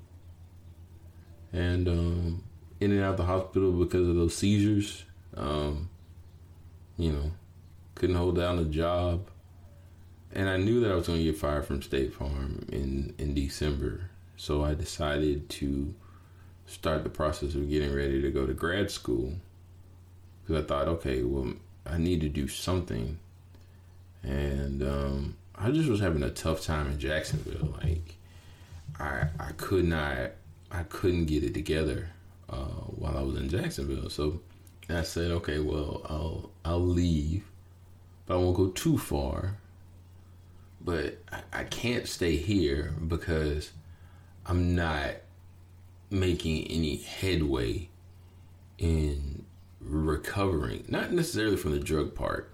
I had a couple of relapses here and there, but it wasn't that. It was I wasn't recovering psychologically by being in the same space with her. And I mean, I don't particularly blame her, but I know she ain't no fool neither. She knew that she would occupy the same space with me. She knew what was going on. She had heard, the stuff that was going on with me. And she didn't go to UNF. She had never gone to UNF, but now she would show up at UNF functions and things like that fairly frequently. Now, you let her tell it. I'm sure she'll probably say she was just living her life. She wasn't thinking about me. Okay. But to that, I say it's kind of hard not to think about me when you know all this stuff's going on and everybody's telling you what's going on. But she was not going to help me make it any easier. So, I decided I was just going to pack up and leave and go back to Tallahassee, where I had lived, for about a year and a half in the mid 2000s. So go to school at FAM, go to grad school at FAM. And I started the process of getting everything set up to go to grad school. And it was December, the irony that I met her the December prior. It was December of that year, 2010, that she emailed me, because I think I had her blocked on my phone and a bunch of other ways she couldn't get in contact with me. And so she emailed me and said, Brandon, I really want to just talk to you. I wasn't ready to deal with her. But what I will say is addictive personalities have a tendency to be addicted to a variety of substances and people. And at that point, I was addicted to her in a way that I don't think that I even had the capacity to understand on my own. And so when she emailed me and said she wanted to talk, I couldn't say no. So I called her. We talked. She told me that she was out at a function. And so she asked me what I was doing and if I could come get her. I said, yeah, of course. So I went and got her and went and picked her up, and she came downstairs, and do the math, back from March 13th of 2011 to December of 2000, and was that like 7 months, something like that, 6-7 months. She was pretty fucking pregnant. She was pretty fucking pregnant at this point, and she just talked to me, and she talked like she wasn't sitting there pregnant, and we didn't have all these other things that we needed to discuss that we never really. I don't think we ever really discussed those things. We just acted like they weren't things to discuss. So, but we talked about us and relationships and how she wasn't with that guy anymore. Things didn't work out for a variety of reasons. And I'm not entirely sure if she came into that situation looking for me to get back with her and fill a void or anything like that.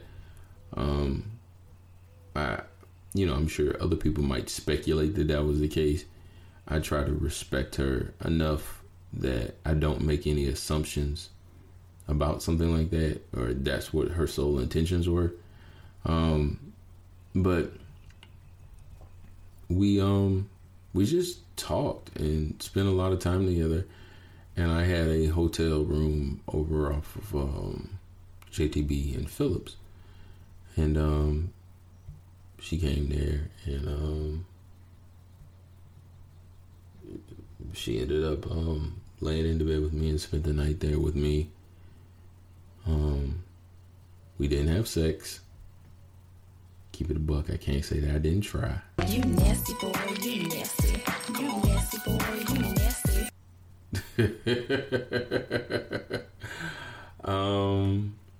But we didn't. We got up in the morning, and we went to Waffle House, and we talked some more, and I told her where I was going and what I was doing, and she said she wanted to keep talking more, and I was like, I don't know if that's a good idea, and we parted ways, and I went to Tallahassee. Going back to the corner where I first saw you. Gonna camp in my sleeping bag, I'm not gonna move. Got some words on cardboard, got your picture in my hand, saying, if you see this girl, can you tell her where I am? Some try to hand me money, they don't understand. I'm not broke, I'm just a broken-hearted man. I know it makes no sense, but what else can I do? And how can I move on when I'm still in love with you? 'Cause if one day you wake up and find that you're missing me, and your heart starts to wonder where on this earth I could be, thinking maybe you'll come back here to the place that beat me, and you'll see me waiting for you on the corner of the street. So I'm not moving, I'm not moving. Now, never in a million years did I ever expect to be in a relationship with a woman who's pregnant from someone else. Okay? Let's just clear that up right now. Like, this was not a goal check off list. This is not like the shit that I was trying to do. I loved her. I just loved her.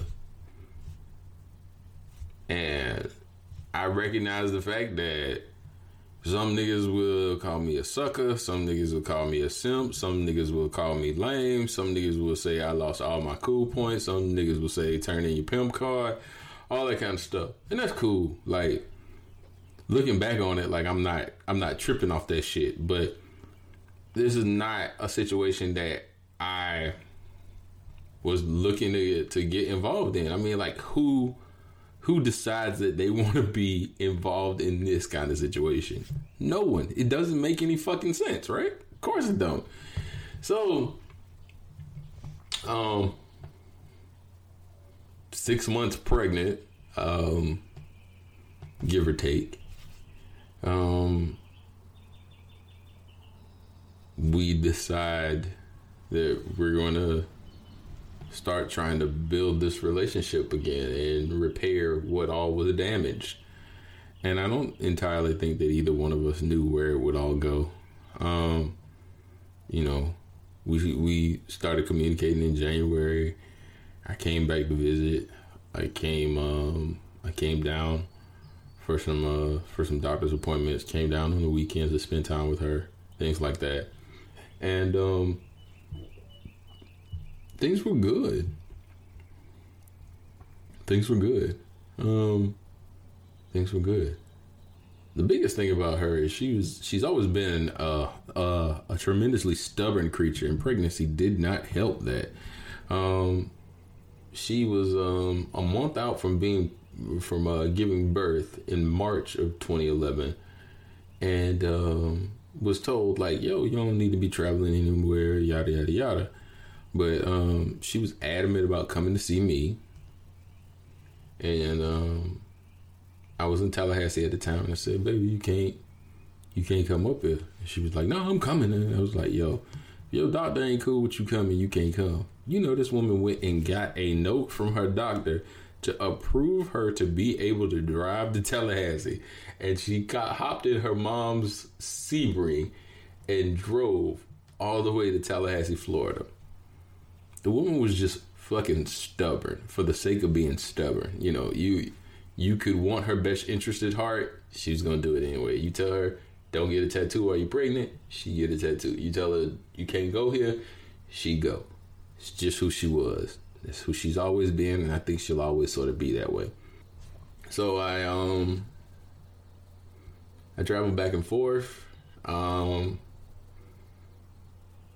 You know, she went to Fisk with me. There's a photo floating around of all of us Centaur walking in the stands at that Florida Invitational Step Show in Gainesville, and she's sitting there on her phone. Y'all finished or y'all done?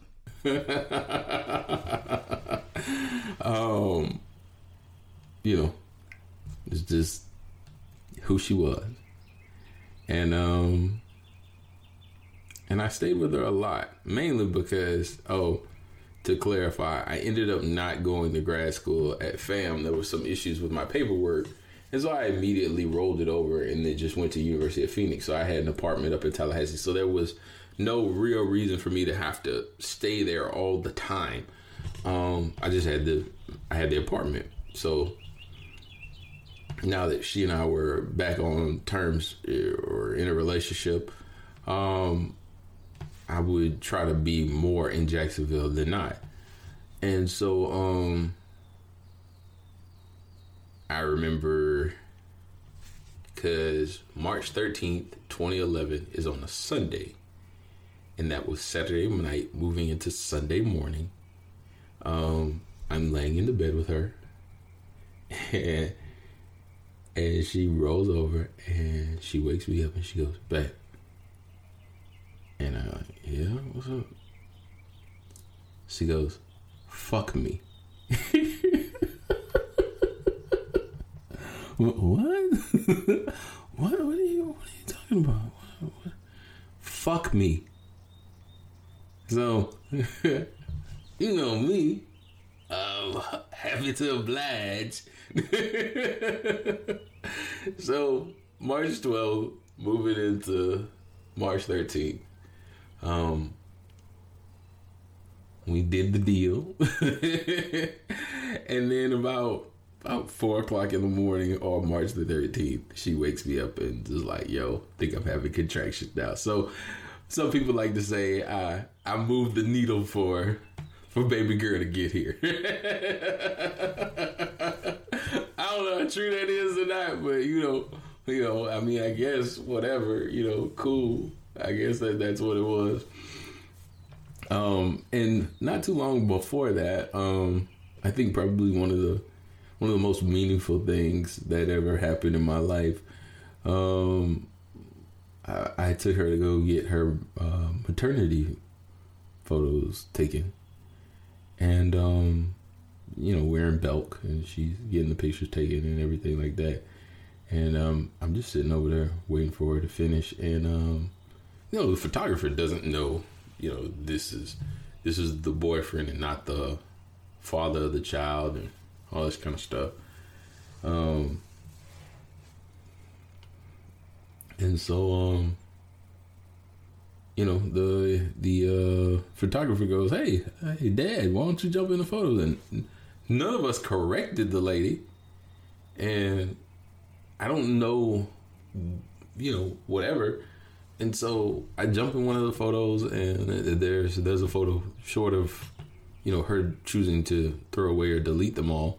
There's a photo of me holding her belly, looking at her belly, and I think it's a beautiful photo, and I'm proud to have been a part of that, and it meant a lot to me, and just the whole experience meant a lot to me. I was happy to be there last few months to be with her through the process, as much as I could be. And yeah, it was wonderful.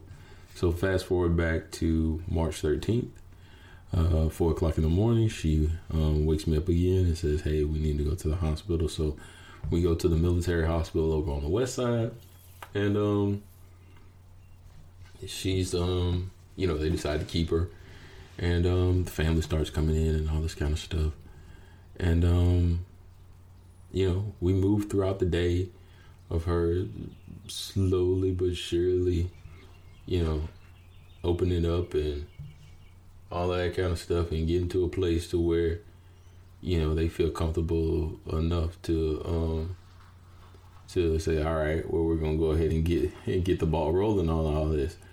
And it was so funny. Like, they were waiting for her to get dilated to a certain point. I forget what it is. And so it just didn't seem like it was coming. So they come like in the mid-afternoon time to check and see, like, okay, how's this thing looking? How are things going? And apparently there's a sac of fluid that is supposed to break. And that's how you know your water's broken or whatever. And it was the most disgusting and amazing thing in the world. That damn thing came out of her intact completely. I mean, like the sack. Like, it. The best thing that I can describe what it looked like to me was, like a breast implant before they put it in. That's what it looks like to me. So that's all I had to reference it to. But that apparently is not normal. And all the doctors come in and they're all just standing around her, and she's sitting there with her legs cocked open. She got a blanket covering up her business and whatnot. But all these doctors are standing around looking at this thing like this is the most amazing shit to ever happen in the history of Everdom.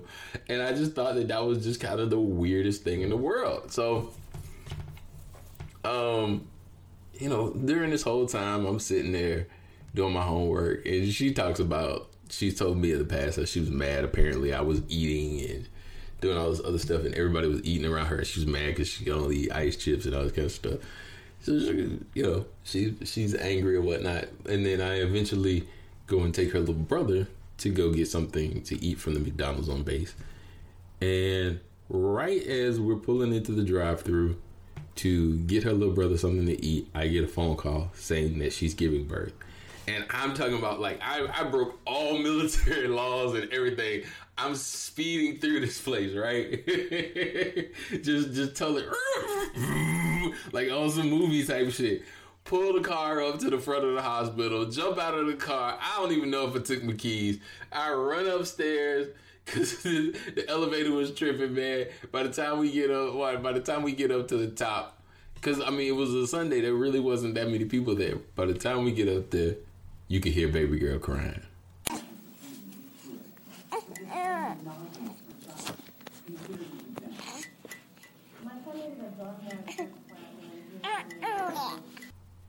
She's already here. So, for all of that waiting around I actually missed the arrival, and that was a big day. I think that was a big day for both of us. And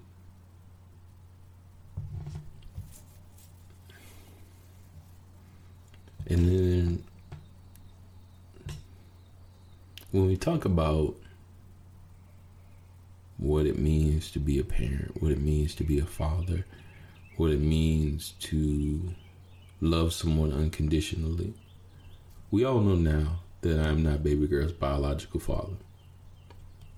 That's not something that I think, if you didn't know, will surprise. Spoiler alert, if you haven't read the book, or any of the 3 books for that matter, you're kind of late to the party. You're 7 years late, 6 years late. She's 6. I'm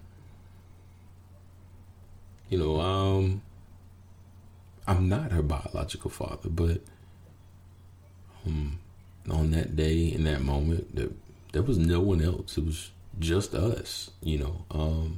We were all that we had. And I think I was a third person to hold her. Yeah, I was a third person to hold her.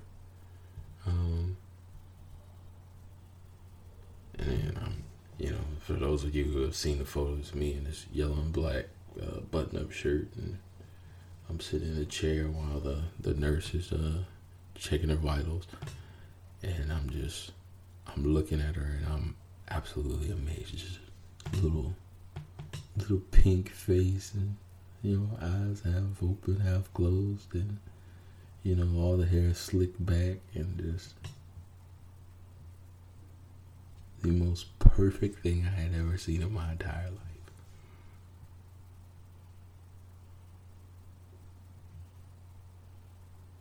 You know, eyes half open, half closed, and she turned her head towards me or whatever, and you know, you like to think that she was looking at me. She was probably just trying to focus her eyes or whatever, but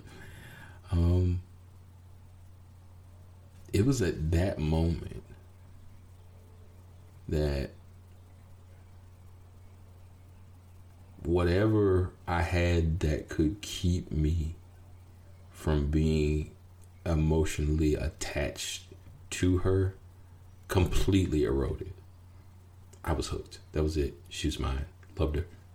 Didn't matter what happened from this point moving forward. That's my daughter. That's it.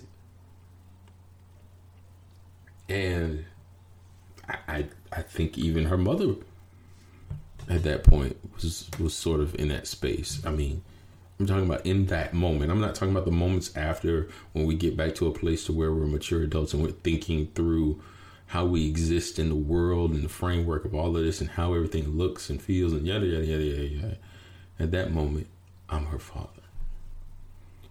So when you motherfuckers like to come for me and tell me what I am and tell me what I'm not and tell me how I should feel and tell me how I shouldn't feel and tell me what I should and what I shouldn't let go of, what I say to you, with all the respect I have the capacity to extend, is you weren't there that day.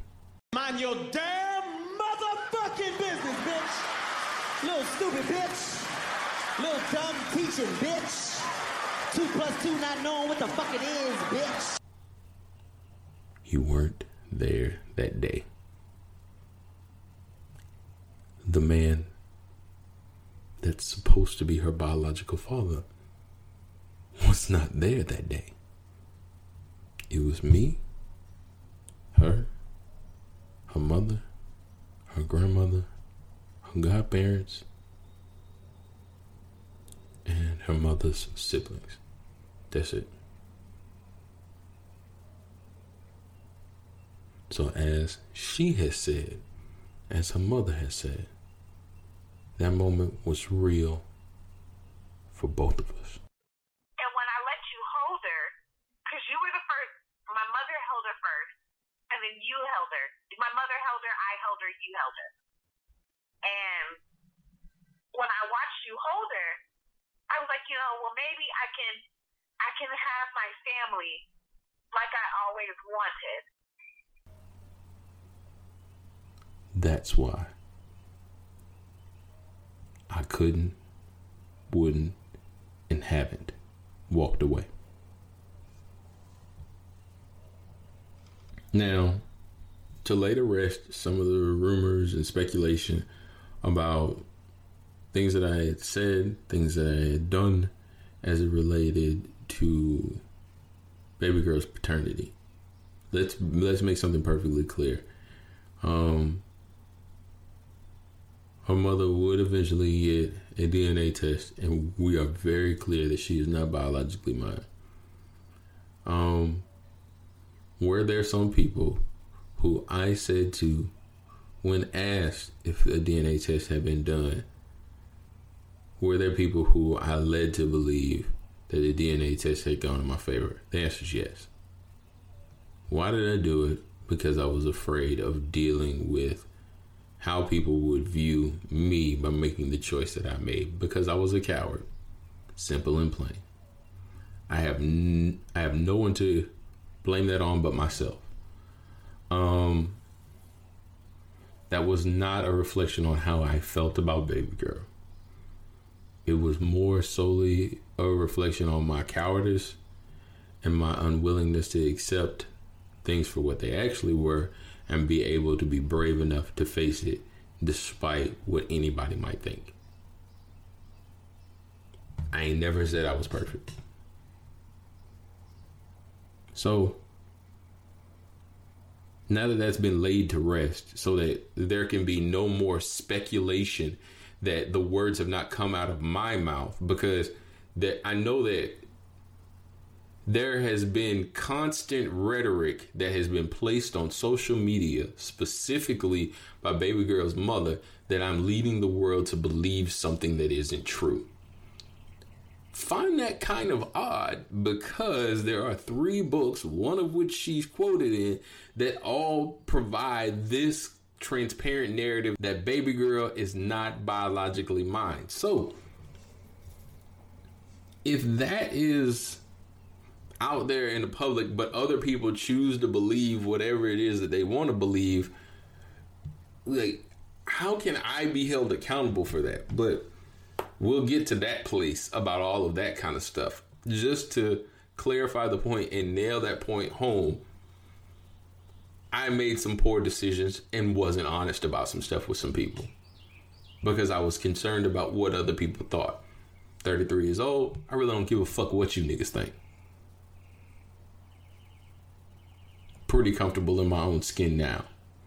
I wasn't then. And it's frustrating that baby girl's mother can't understand why that might be something that might be challenging for me.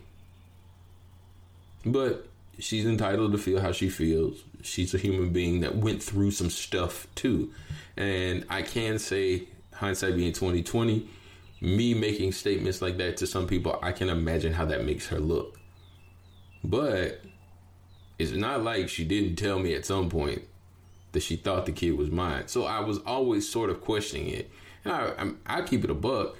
I don't think that I was very clear because I'm like most men, I'm simple-minded. I've always thought the whole concept of 9 months as opposed to the actual 10 months of pregnancy from conception, and being able to count the days back and all that kind of stuff. They do all that shit when you go to the doctor, but if you're a man who's pretty much ignorant to it, you just count 9 months back and go,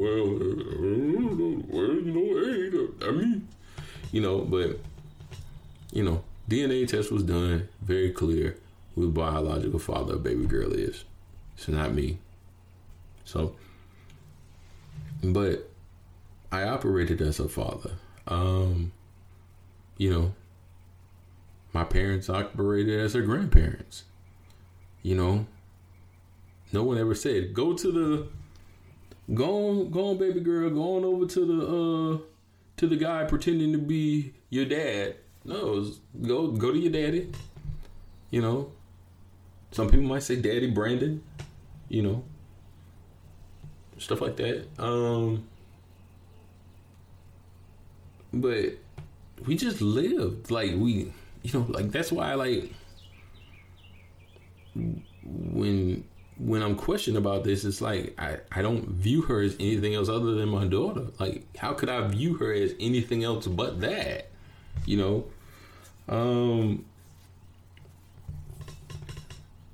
But I had a ball, man.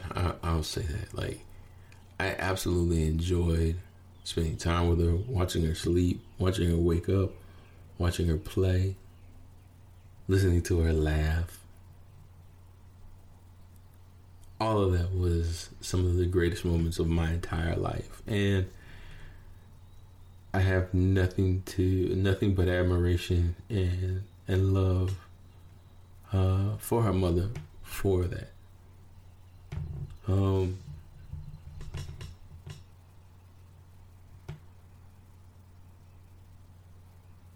traveled back and forth from Tallahassee to Jacksonville, and eventually it would just get to a point to where I pretty much would spend most of my time in Jacksonville. being very candid, I still had a relationship going on with Kiki Varner at the time. When baby girl got here, I did tell Kiki that I wanted to focus on the relationship with baby girl's mother, and she respected that.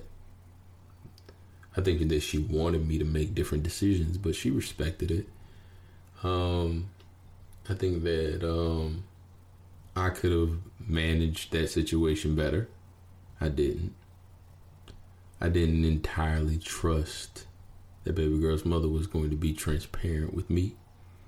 I was always slightly afraid that she was going to leave, that she was going to cheat on me and all that kind of stuff, because that's what happened the first time, and that hurt a lot. And then all of the stuff that she had said about me on social media, you know, when I was going through the seizures and all that kind of stuff. Like, even though she had come back, I don't think I had entirely forgiven her. So in turn, I never was in a place to where I was like, okay, I'm going to completely cut off all other relationships that I have going on, specifically the one with Kiki, to dedicate myself to this relationship with her. And in not doing those things, and then she would find things out. She'd find out I'm text messaging Kiki, or she would find out that I was saying this thing or doing this thing, or you know, hear that I was out somewhere, or whatever the case might be. You know, she began to resent me. Then she would do something nefarious. Then I'd find out about it. And then, you know, we just were never completely honest with each other. I think we were great parents together. I think we both loved baby girl a lot. You know, but there was, you know, there was always this competition of who's doing more. You know, I you know, hindsight being 2020, or her looking back on me in the negative lens that she chooses to look at me in now. She likes to tell people that I wasn't that engaged. I wasn't as involved as I lead people to believe, that my mother was more involved than I was, and all this kind of stuff. And to that I say, go ask my mama. Like, you know, like I don't know where this notion comes from that I wasn't engaged, I wasn't involved, or that I somehow handed baby girl off to my mom and then I walked in the room and played video games. Like, it wasn't that at all. And those who were around me knew that. And I've always wondered how someone who was at work at the times where I would have baby girl not with her can tell me what I was doing when she wasn't there. I always wondered that. But whatever. 2011 was just it was a great time. I remember the first time we took her out in public. I didn't think it was a good time to take her out in public.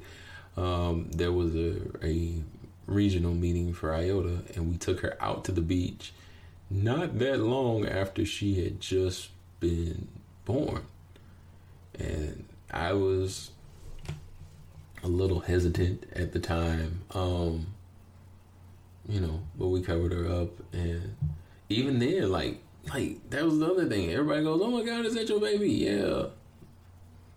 You know, no, we didn't, you know, we're not sitting out here at this event going, well, actually, she's not biologically mine. She's actually biologically someone else's, but I'm raising her and I'm with her mother and we're in a relationship. So we've created this convenient family. And there's no saying that, you know, if this relationship doesn't work out, whether or not this is going to be a permanent thing and how we approach this or not. We ain't do all that. We was just out there. Like, you know what I'm saying? Like, what the fuck, bro? Like, so she's my daughter. End of story. And that's how I'm living my life. And, you know, when she gets her ears pierced and I hand her off to her mother, because I'm like, you know what? She gonna come crawling to somebody else once this thing goes through her ear. And sure enough, we're in the Regency Square Mall at a Claire's. She gets her ears pierced. The first time that thing went through her ear, her eyes lit up. Like she had been betrayed. Like, I mean, like if she could have said it, she would have said, "It's too brute." And And she just literally jumped out of her mother's arms and came to me. I said, oh, yes, come to daddy, baby. Oh, your evil mama, how could she do this to you? Oh, yes, come to daddy. You know, things like that. And the swings over in Arlington, we played at the park and just taking pictures together and just, you know, the first fatherhood celebration that she got to go to. And man, it was just so good. It was just so good. But it wouldn't stay that way. 'Cause I can't make you love me, no. If you don't,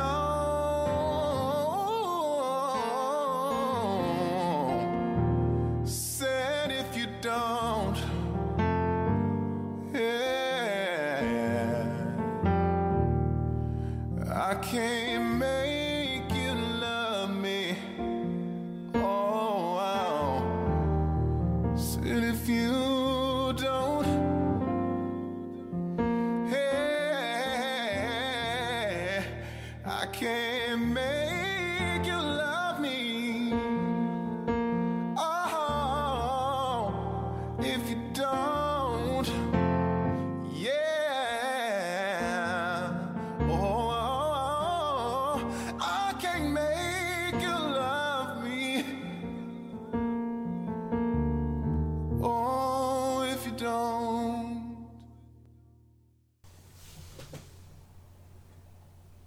When I walked in that house in December of 2011, I didn't walk in thinking that was going to be the last time that I made love to her.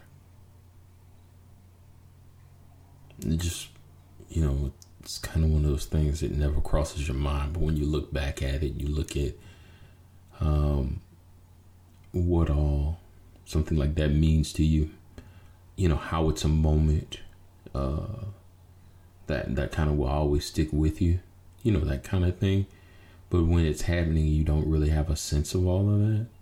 You know, you have this grandiose perspective after the fact of how important that moment is in relationship to everything else and what it means as it ties into all the other things that make up the relationship that the two of you have together. And I'll say this, that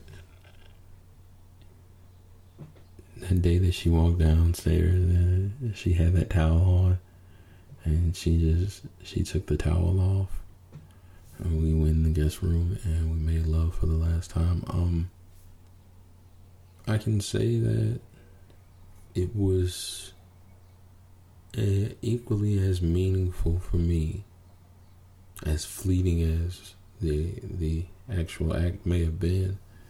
It was as meaningful for me as it was the first time. It sits as a meaningful moment right up with the night that I told her that I loved her. And I say all that because I was so emotionally invested in ways that I think that because of all of the other stuff that was constantly overtaking us, whether it was things that I was saying, things that she was saying, me reflecting on what she had said on Twitter, her reflecting on what I had said on Facebook, her reading a Facebook post from inside my phone, me reading her journal and things that she had admitted to having said and done and all this kind of stuff. At that moment, I was just looking through her eyes into her soul and breathing in and out, and I was with her. And when it was over, I asked her what this all meant, and she said, "Why can't you just be here right now? Why can't you just be here?" And I don't know. I guess she left me again that day. And so we would roll into 2012, and that would be the last time that we would be intimate with each other. And I think that, I don't know, probably around February, I think that she started talking to someone else. We were very much so two ships passing in the wind. I would try to fix things. I just kept trying to fix it. Keep in mind, I'm still dealing with Kiki at the time. Maybe I could have fixed it if I would have just put all of that down, but in my mind, it just didn't make sense to. So, I kept trying to fix it, and there have been some comments about this this WrestleMania thing, and to that I'll say this: I know she made some comments on social media years back about how Kiki got a secondhand vacation, and that's not accurate. That's not accurate at all. The truth is that she didn't want to go. And because she didn't want to go and had made light of it, I asked Kiki if she wanted to go. And she did. And we went and we had a good time.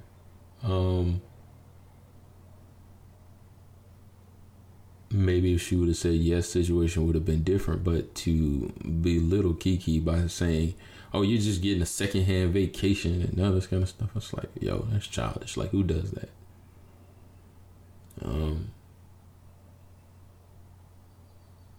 So I just want to dead that. But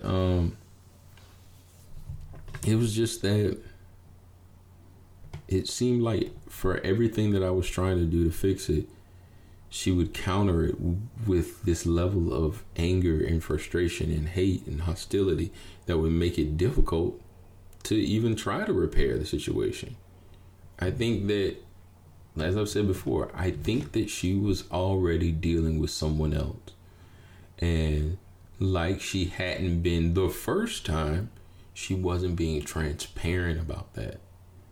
And in not being transparent, not to say that she's the only person here not being transparent. I think that it's very clear that I wasn't being transparent either. Okay? So this isn't a blame game. But because she wasn't being transparent about being with someone else, neither one of us ever moved on. Like, I'm still picking baby girl up from the daycare that, my frat brother's mother runs. I'm still dropping her off. She's still at my parents' house. All of this stuff is still taking place. We're still operating as parents. And I think somewhere after baby girl's first birthday, I ended up having to go to Tampa for a job interview. And I think that baby girl's mother resented me for that. Like, she didn't think I needed to leave when I needed to leave. I was there for the birthday party, and I left in the middle of the birthday party so that I could get down there on time, so that I could prepare myself for the interview, because everything that I was doing was to try to generate revenue for myself and for our family. And I guess baby girl's mother didn't believe that to be the case. And baby girl looked amazing on her birthday. She had the little Dora the Explorer outfit and just the cutest little face in the world. She was sick. If you ever seen the photos, her face is all red and snotty and all this kind of stuff. But she was the cutest little thing in the world that day. But I went on the job interview because I had been fussed at about not having a job. So I'm trying to correct the problem, but yet still mad at me for going when I went. So I don't know, not too long after that, when I came back, she wouldn't let me see baby girl. Just petty stuff, And then her car broke down. And she needed a jump. And she calls me out of the blue after she hasn't called me for a couple of weeks and asked me to come jump her car. Of course, I come jump the car to find out that she has moved into a new apartment. Didn't tell me that either. I help her get the car jumped, and we start communicating again, and she starts saying that I can see baby girl again and all that kind of stuff. And there's a couple of times that I get to see her and everything like that. But probably the most memorable moment is the day before Father's Day in 2012, when I hadn't seen her for a while, and I went to pick her up. And I go by her mother's new apartment, and her mother won't let me come inside. And she says, just wait here, I'll bring her out. And so, I'm sitting outside, sitting on top of my car, and she opens the door, and that little head pops out. And so she steps out of the door. She's got on this little yellow outfit. She steps out of the door. She looks at me. She looks back at her mama. She looks at me. She looks back at her mama. She looks up into her eyes. And her mother said, go on to your daddy. And she took off, boy. She took off and ran to me. She runs up to me. I grab her, pick her up, and hug her. And she just laughs. And she just smiling. And she looking in my face. And I just, man, like, I just felt so full. Like, that was a really good day. Like, and so I end up taking her to the fatherhood celebration that my fraternity was doing. And by the way, she shit everywhere. Like, I don't know what that was about, but she shit all day long. I went through probably about 10 diapers. And we just had a good day that day. It was a little hot because she's so light skinned, she's so fair skinned that she started turning red. So I ended up taking her back to her mother's house a little bit early. And we talked about spending some time together a couple of days later and stuff like that. And we parted ways. I had no idea that would be, up until that point, up until 2015, that would be the last time that I would see baby girl.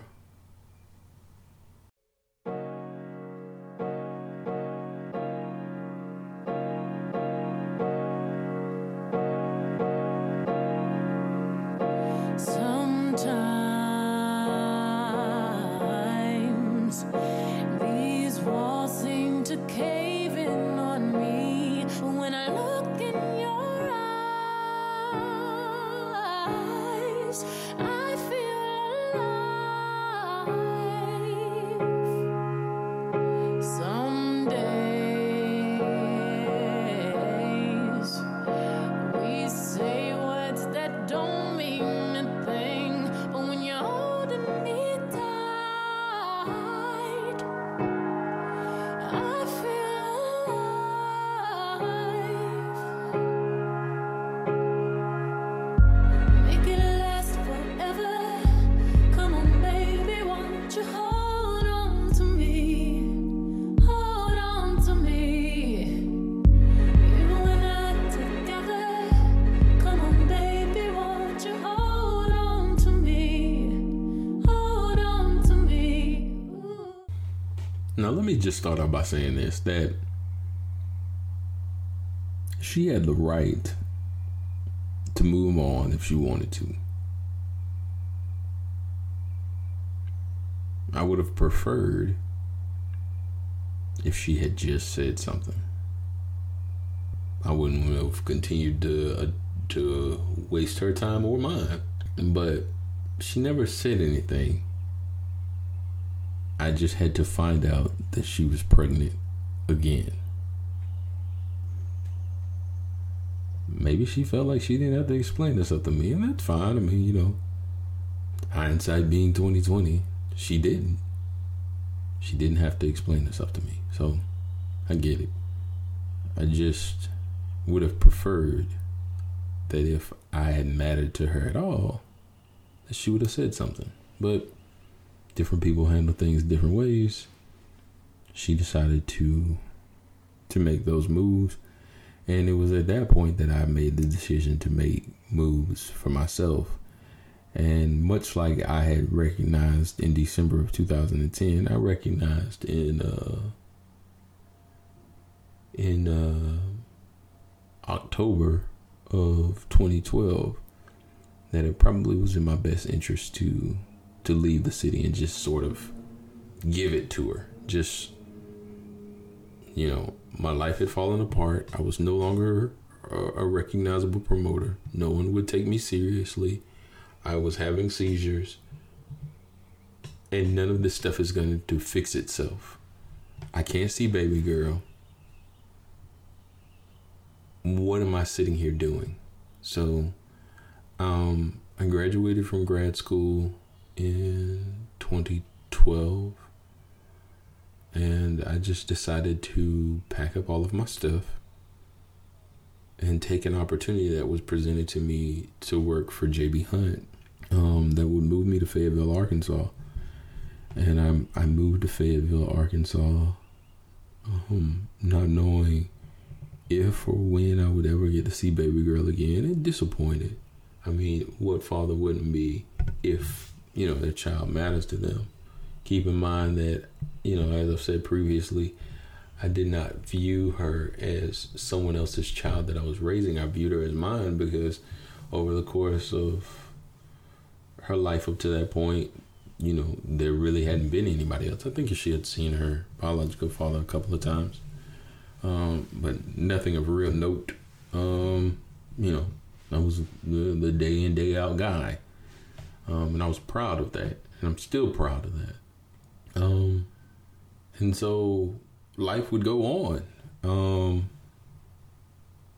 It wasn't easy as life went on. I mean, you know, I talked about her a lot to other people. There were photos of baby girl scattered throughout my home. I would often, you know, in fits of rage, if I would post something or take a picture where there was a picture of baby girl in the background, I would get little fits of rage from her mother. Thought it was childish, you know, but whatever. You know, when you start seeing stuff on your Facebook page getting flagged for inappropriate pornography, stuff like that, like, and they're specifically photos that are a photo of something in the house that just so happened to also show a photo of you and baby girl, and that particular photo is getting flagged, you know the game that's being played here. Now, to those people who are on my social media, who have spent the last, I don't know, 4 or 5 years now, waiting and monitoring and hoping for the day where they can rub their hands together and go, oh, there go a picture of baby girl. I'm finna go tell her mama. Let me tell you something. You motherfuckers can eat a dick. Because let me tell you something about me. I'm the realest nigga in this bitch. And every time I do a podcast, if you look over my left shoulder on the wall at that photo that you can't see, because it's dark, it just happens to be a shadow. I ain't hiding it from you motherfuckers. There are 4 pictures of baby girl playing with my nephew. On the edge of the desk over here is her asleep in my arms with me with a gray t-shirt on. On this desk by the printer is a picture of her and me together at that fatherhood celebration, which was the last time I saw her up until 2015. There's a picture on my stand here where my watches sit, to my right of me in baby girl's mother's house, sitting in a chair, holding her in my arms with some white shorts on and a gray wife beater, making faces at her as an arm baby.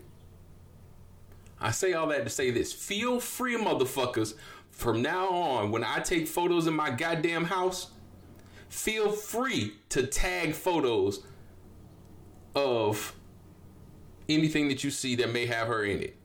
Them photos ain't going nowhere. I ain't ashamed of it. Y'all ain't gonna make me ashamed of it. You ain't gonna make me feel like a bad person about it. She is a part of my life that matters to me.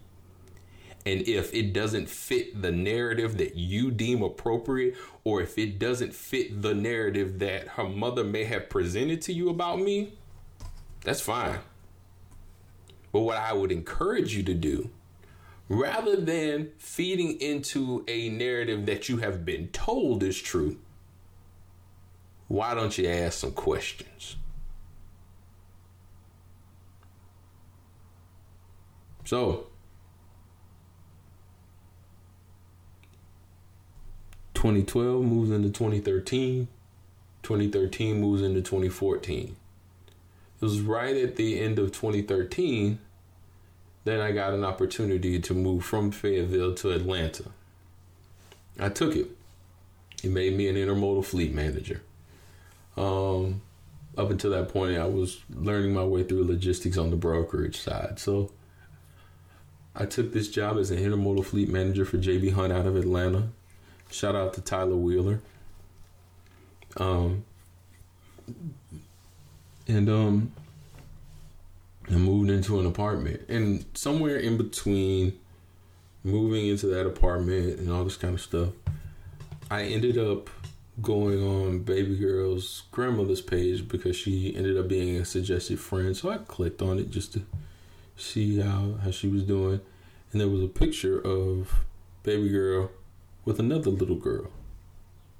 I assumed the child was her mother's second child. Wasn't sure because I didn't go digging deep down the rabbit hole. I saved the photo, cropped out the second child, printed out the photo, put it in a frame, and put it in my house. I don't know if that makes me psychotic. I guess to some people that does. I didn't view that as me being psychotic. It's just a photo to me of somebody that I loved and was like, okay, well, you know. And I didn't know the other little girl. Like, yeah, you know, it wasn't this. I honestly didn't think it that far through. You know, I'm sure some people would like to think that there was some sort of Machiavellian scheme. Oh, yes, an updated picture of baby girl.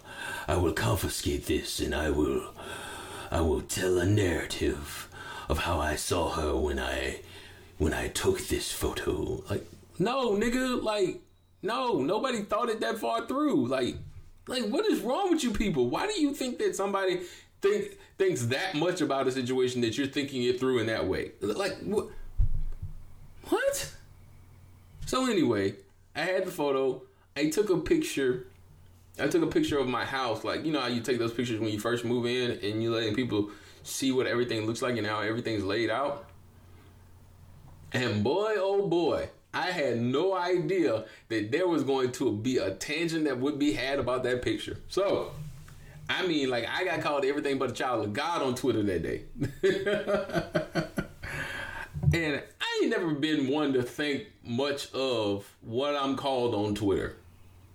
You know, I've come to accept the fact that that's part of the reason why I don't have a Twitter, because that is her social media platform. I got Facebook, she got Twitter. We both got Instagram. And none of those shall meet. Like, that's kind of how my approach to it. She does what she does on Facebook. I do what I do on Facebook. She does what she does on Twitter. I ain't got one. and we both got Instagram and we both got each other blocked now. But I guess somebody saw the photo in the background and then goes to her and either says, because that's the only way this could happen, unless she was stalking my page. But we're going to assume that that's not what was taking place. We're going to say that one of her friends sees that photo in the background of my series of photos of my house, tells her about it, and then she goes off on a tangent about it. Like I was hacking pages and maneuvering my way through all of these photos and all this kind of stuff. It's insane. It's absolutely insane that you can go from loving somebody and having a family with somebody to being upset with them for taking a picture off of social media of what essentially had amounted to a family member of theirs. You know, like, I was good enough for her to be my daughter until you decided that I wasn't. Like, you know what I mean? Like, you know, like, and I'm just supposed to go, oh, okay, well, this was fun. Like, thanks for letting me do this. Like, no, I love her. Like, what you want me to do, bro? Like, I'm sorry I feel this way. I don't know what to tell you. So, that was probably one of the most noteworthy times that, you know, a scene was made about something like that.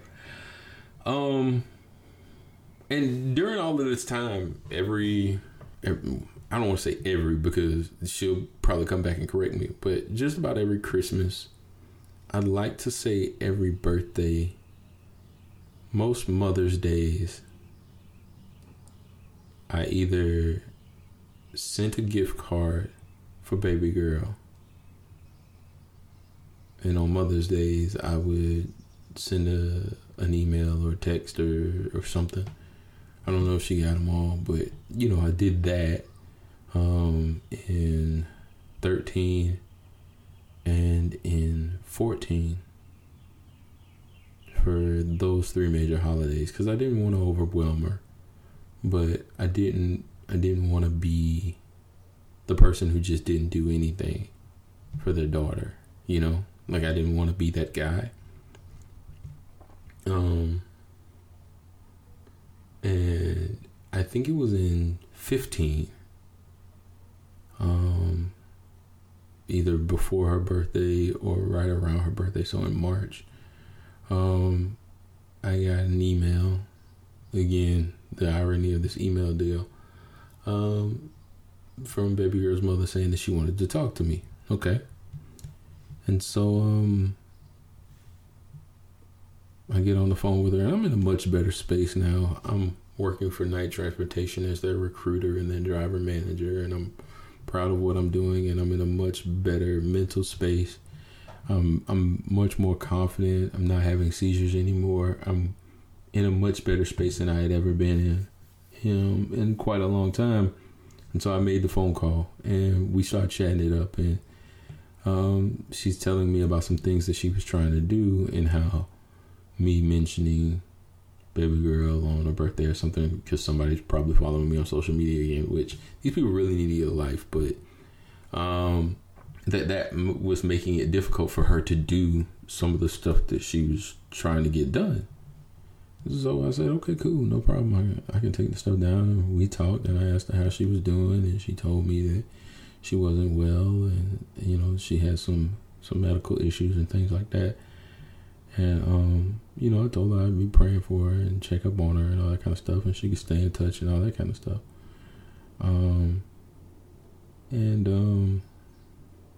Yeah, I mean, and we just started communicating again, but this time it wasn't romantic at all. Like, I don't think it was. Like, I don't think that was something either one of us thought was in the cards. You know, at this point she's got 3 beautiful daughters, but she wasn't in the best health state. I know I talked to her when she was in the hospital. I know, you know, and there were a couple of times that, you know, I would send stuff for baby girl, you know, send it with my mom's name on it.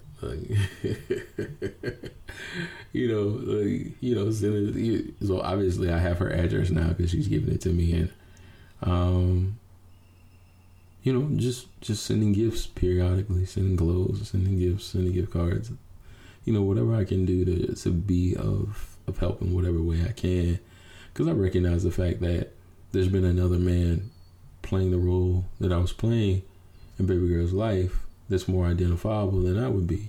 I know how I view her emotionally, but at this point, I'm not even concerned about a title or, what people call me or how I'm viewed and all that kind of stuff. I just want to support in any positive way that I can. And I remember getting, her mom saying, "Hey, I'm putting her on FaceTime and you guys can talk." And so we get on FaceTime for the first time, and she's not paying me any attention. I think she was watching a movie or something. But just getting to see her and her go, "Hi," and all that kind of stuff. That was really great. Like that meant a lot to me. And then her mom sent me, a bunch of photos, and she sent them to me in an email talking about Ashton growing up.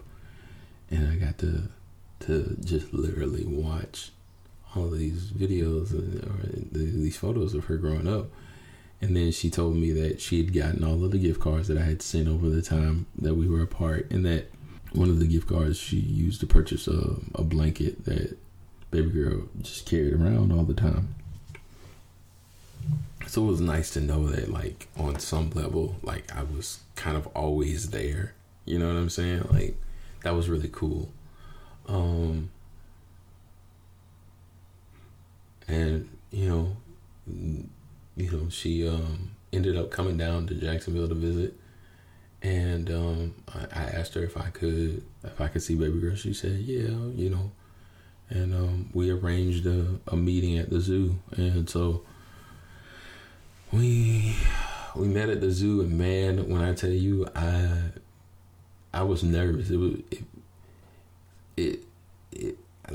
My hands were sweating. I'm just sweating like a prostitute in church, because I haven't seen her in all this time, and I just had been waiting, and now it's like this moment is here, and it's like, oh my God, I feel like I'm gonna throw up, I don't know what to say. I don't know what to. I feel like Ricky Bobby. I don't know what to do with my hands. You know what I'm saying? Like, I'm just completely overwhelmed, and I called her mother, and I was like, "Yo, I'm so excited, but I'm completely overwhelmed. I'm nervous." She's like, "Why are you nervous? Like, it's not a big deal." I was like, "It's not a big deal for you because you see her every day." And she said, "Point taken." She said, "It's going to be fine." And so, they all get out of the car, and we go in the zoo. And at first, she's a little bit, I ask her, does she want to touch the stingrays and, all this kind of stuff. And she's just like, no. And, she won't even interact with me. And we got to the train to go around the park. And she looked at me, and I think her mother had said something to her, but then she looked at me, and then she looked up, and then she put her arms up, like in that motion to pick her up. So I just scooped her up, and I put her up on my shoulders. And there's a photo.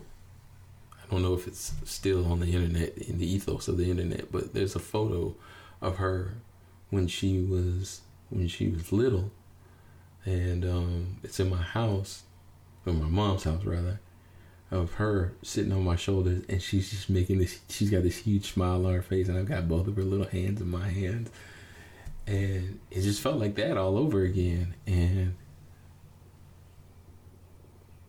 there couldn't have been a man happier than me that day. And so we're on the train, and she's, talking to me about the animals and everything, and I'm just taking it all in. I'm listening to everything she's saying, right? And right as we're about to get off the train, she looks me in the face, and And she looked at her mom, and she looked me in the face, and she grabbed both sides of my head, and she leans in, and she goes, I know you.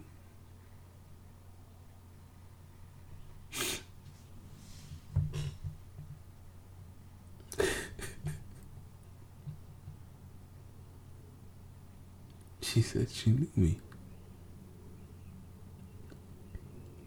And it took everything in me to keep from crying.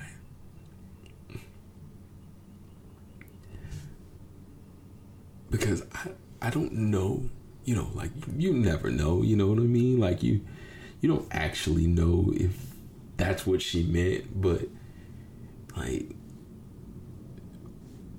whether she meant that in that sense, that, like, she remembered me from all those years ago or not, is irrelevant. All I know is that how that made me feel. And that was so cool. That was so cool. Unfortunately, the day didn't end quite like I wanted it to, because we ended up leaving early because all the kids were really upset and it was hot and it was just kind of taxing on them. And then, you know, there was this whole deal with the icy, and her mother mixed up her icy when she wanted it the way that she wanted it. And so we ended up leaving earlier than I anticipated. But I told her I wanted to, you know, I wanted to see baby girl again. And she said, yeah, we might be able to arrange something or all this kind of stuff. And we went through the fall and into the winter, you know, not really arranging anything. I think I had come back once.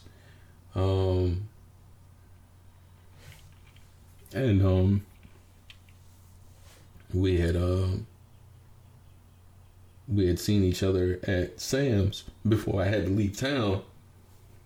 Matter of fact, that was Founders Day weekend for the fraternity. And so, you know, there was this comment that she had made after, you know, the first time that we had seen each other in 2015, that baby girl didn't have a good time. That's what she said baby girl had told her. And I sort of disagreed with that narrative, not because I think that that's not what she said. I think that she may have felt that way because children are children, and her last experience is what she's going to give you her point of view based on. And if we left sooner than she wanted to leave, and we left after she was upset about an icy, she's going to tell you she had a bad time. And, you know, but me trying to explain it to her mother and do it in such a way to where I don't create, because I'm tiptoeing around, which probably was a mistake on my part. I should have just been confident enough to be myself and dealt with whatever came with that. But instead, I was sort of overly cautious. And in doing so, I don't think I was the truest form of myself. And maybe baby girl picked up on that too. You know, because kids can tell when you're nervous. And so we ended up scheduling something for Christmas of that year of 2015. And like, it was a big deal to me, like, you know, because my family doesn't really celebrate Christmas like that. You know, but I wanted it to be something that mattered to her. So I bought clothes and shoes and, you know, black baby dolls, because her mother got on me about that the last time I had bought a gift.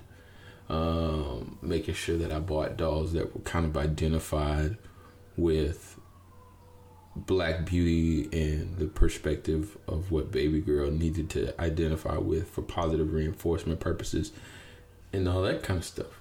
Okay. So, like, I had spent easily, you know, $500-600 on stuff, getting prepared for, you know, for the holiday. And I came down and I called, and her mother didn't pick up the phone, and you know, we get through. I was supposed to see her on Christmas, and I don't know what happened, but the day of, her mother didn't answer the phone, and you know, just a variety of things. And then she told me to call her the following morning when I finally was able to get her via text on Christmas. It's like, hey, what happened? What's going on? What are we doing? Like, you know, and she was like, oh, well, call me in the morning. And so I called the following morning, and said, hey, you know, you up? And she was like, I wasn't until you woke me up. And it just seemed like there was some sort of negative energy that was already there. And, you know, I'm trying to work through the negative energy, still tiptoeing around her, because I don't want to say or do anything to where this doesn't happen. And so she's like, let me get everything situated, because I was planning on going down to South Florida, and I'll call you back. All right. So I left my phone, put my phone down, went out into my parents' living room and talking to my other parents and telling them how we're supposed to be doing this today and all this kind of stuff. And then when I went back to my phone, I had a series of text messages talking about, you've been telling people you were coming to see her, and, you know, see, this is why I can't trust you. And even now, I don't know what she was talking about. I have no idea. I don't think that I was like going on social media telling everybody, hey y'all, I'm finna go see baby girl. Like I don't remember doing that. I don't. I know my frat brothers knew what I was in town for, and I'm sure other people may have known what I was in town for, because I didn't know I was supposed to be lying. Like, everybody knows that I don't celebrate Christmas, like, so they know I'm not, like, arbitrarily gonna come home for that. So, like, and even if I had, like, we had been in such a good place from when she called me in March of that year until then, that you would think that she would be comfortable enough to just talk to me about whatever it was that she was angry about. But she never once picked up the phone and talked to me. She just cut me off. Now I'm sitting with all of these gifts, and I've got to go back home, and I'm completely disappointed.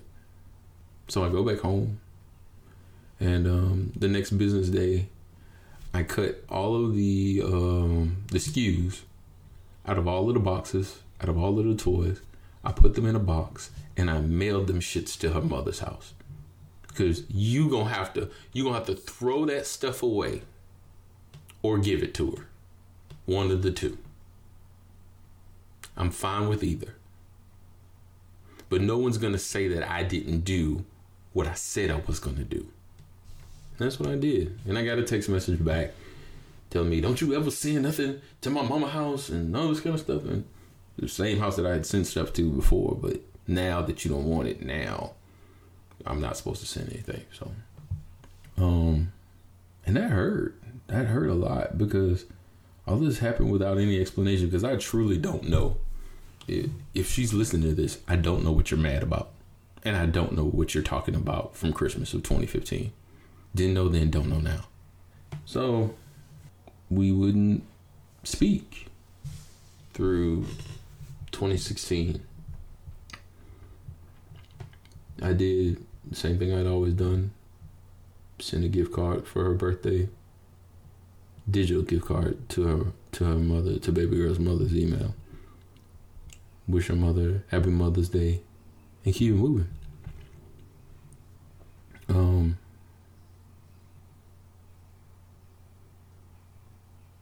not sure if I sent something on Christmas. I want to say I did. I could be wrong. Of this past year of 2016. I know recently, like in the past calendar year,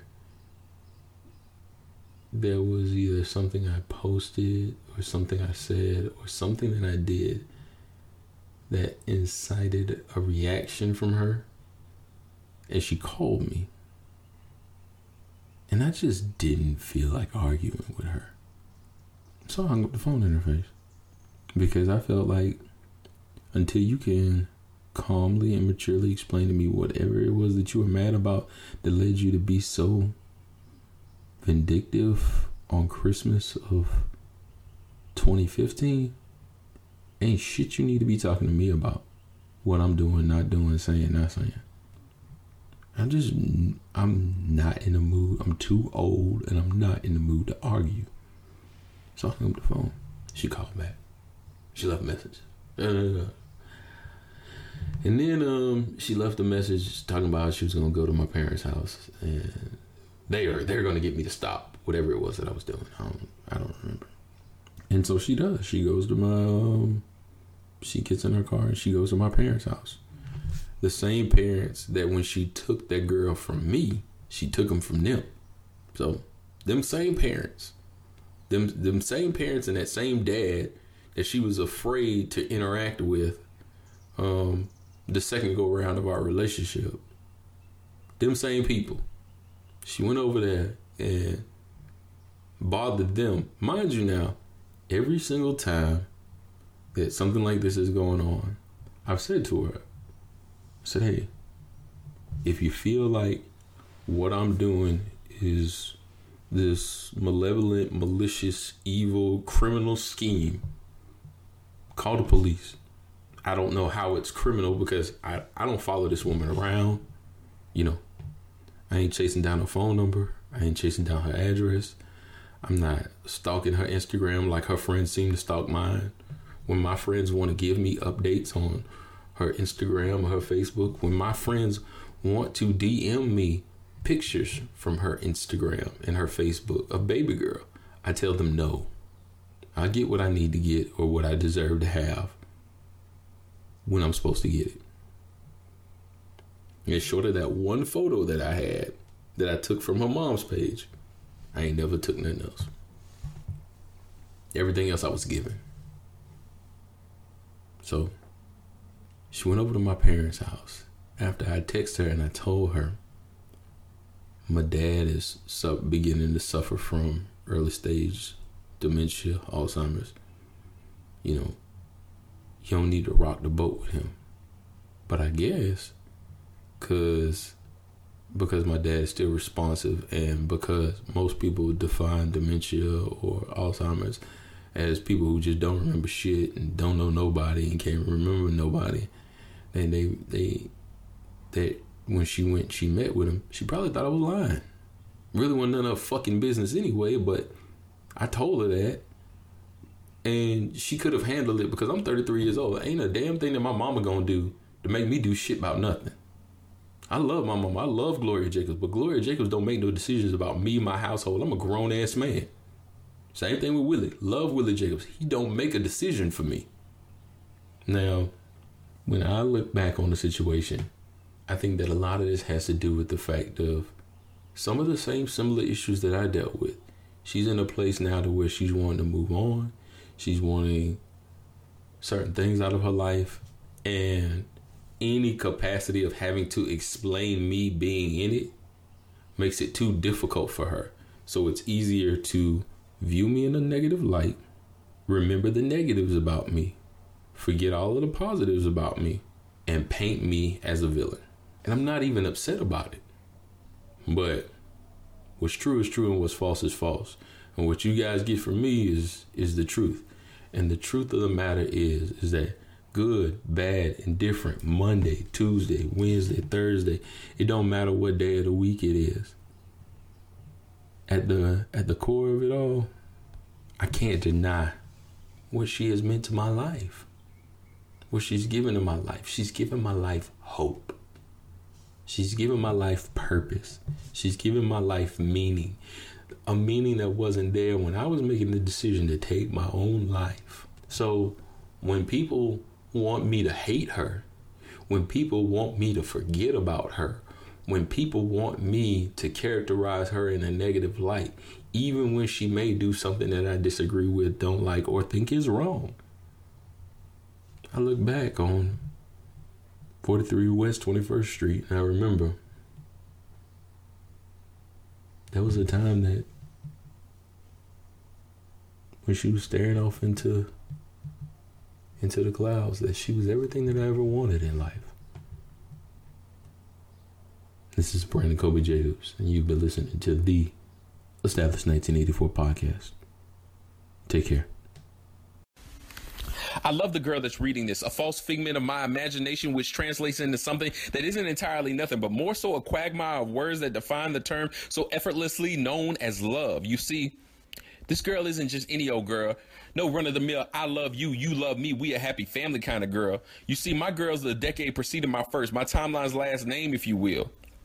You see, I want her to carry my last name and my first child. You see, it's wild to love for a while, to freeze time and hold it for a moment. But you bust the windows out my car. And here I am, still in love with you like a bottle of 1800 that was never empty. And I bet it now fills the bottom of a landfill, just like the memories of yesteryear fade into obscurity because suddenly there's something on me and love. There's nothing on you. And you may not like the invisible nature of what you think love is, but I think love is exactly all the things you seem to find contrary, which contrary to popular belief is not so odd that I'm exactly who I was when you met me. The affairs of the heart are public displays of affection with me. They always have been. So why does it seem to you that I never loved you at all? Perhaps the seeds didn't grow with the expectancy of the Lotus Flower Bomb. I love to listen to you sing Lotus Flower Bomb when it's 4:52 a.m. and you have to be to work at 5 a.m. and you think I'm asleep, but I'm really wanting you to undress. That uniform impresses me, girl. A figment of rosemary you smell as you view the love dipped in roses. I made the lavender just for you, girl. You see, I love the girl that's reading this. She's reading this just like the night she read my diary and some not so pleasantries spilled out in bloody red ink. I am what I am, deeply flawed, passionately in love and all. And all that I am is your family, an imperfect sort, but the sort that knows that you'll read this. And even though you won't forgive me, nor will you apologize, perhaps never admit it, probably receive this from a third party who has no desire to mind their own fucking business, and perhaps overanalyze this into some deep cry for attention, perhaps an internal affirmation from all those that would be tagged. Even in the midst of all of that, this will still get to you. Facebooked, Twitterless and all, and you'll know. Even if you hate me, I always loved you. And there's no misremembering that. Because we were both there when I said it.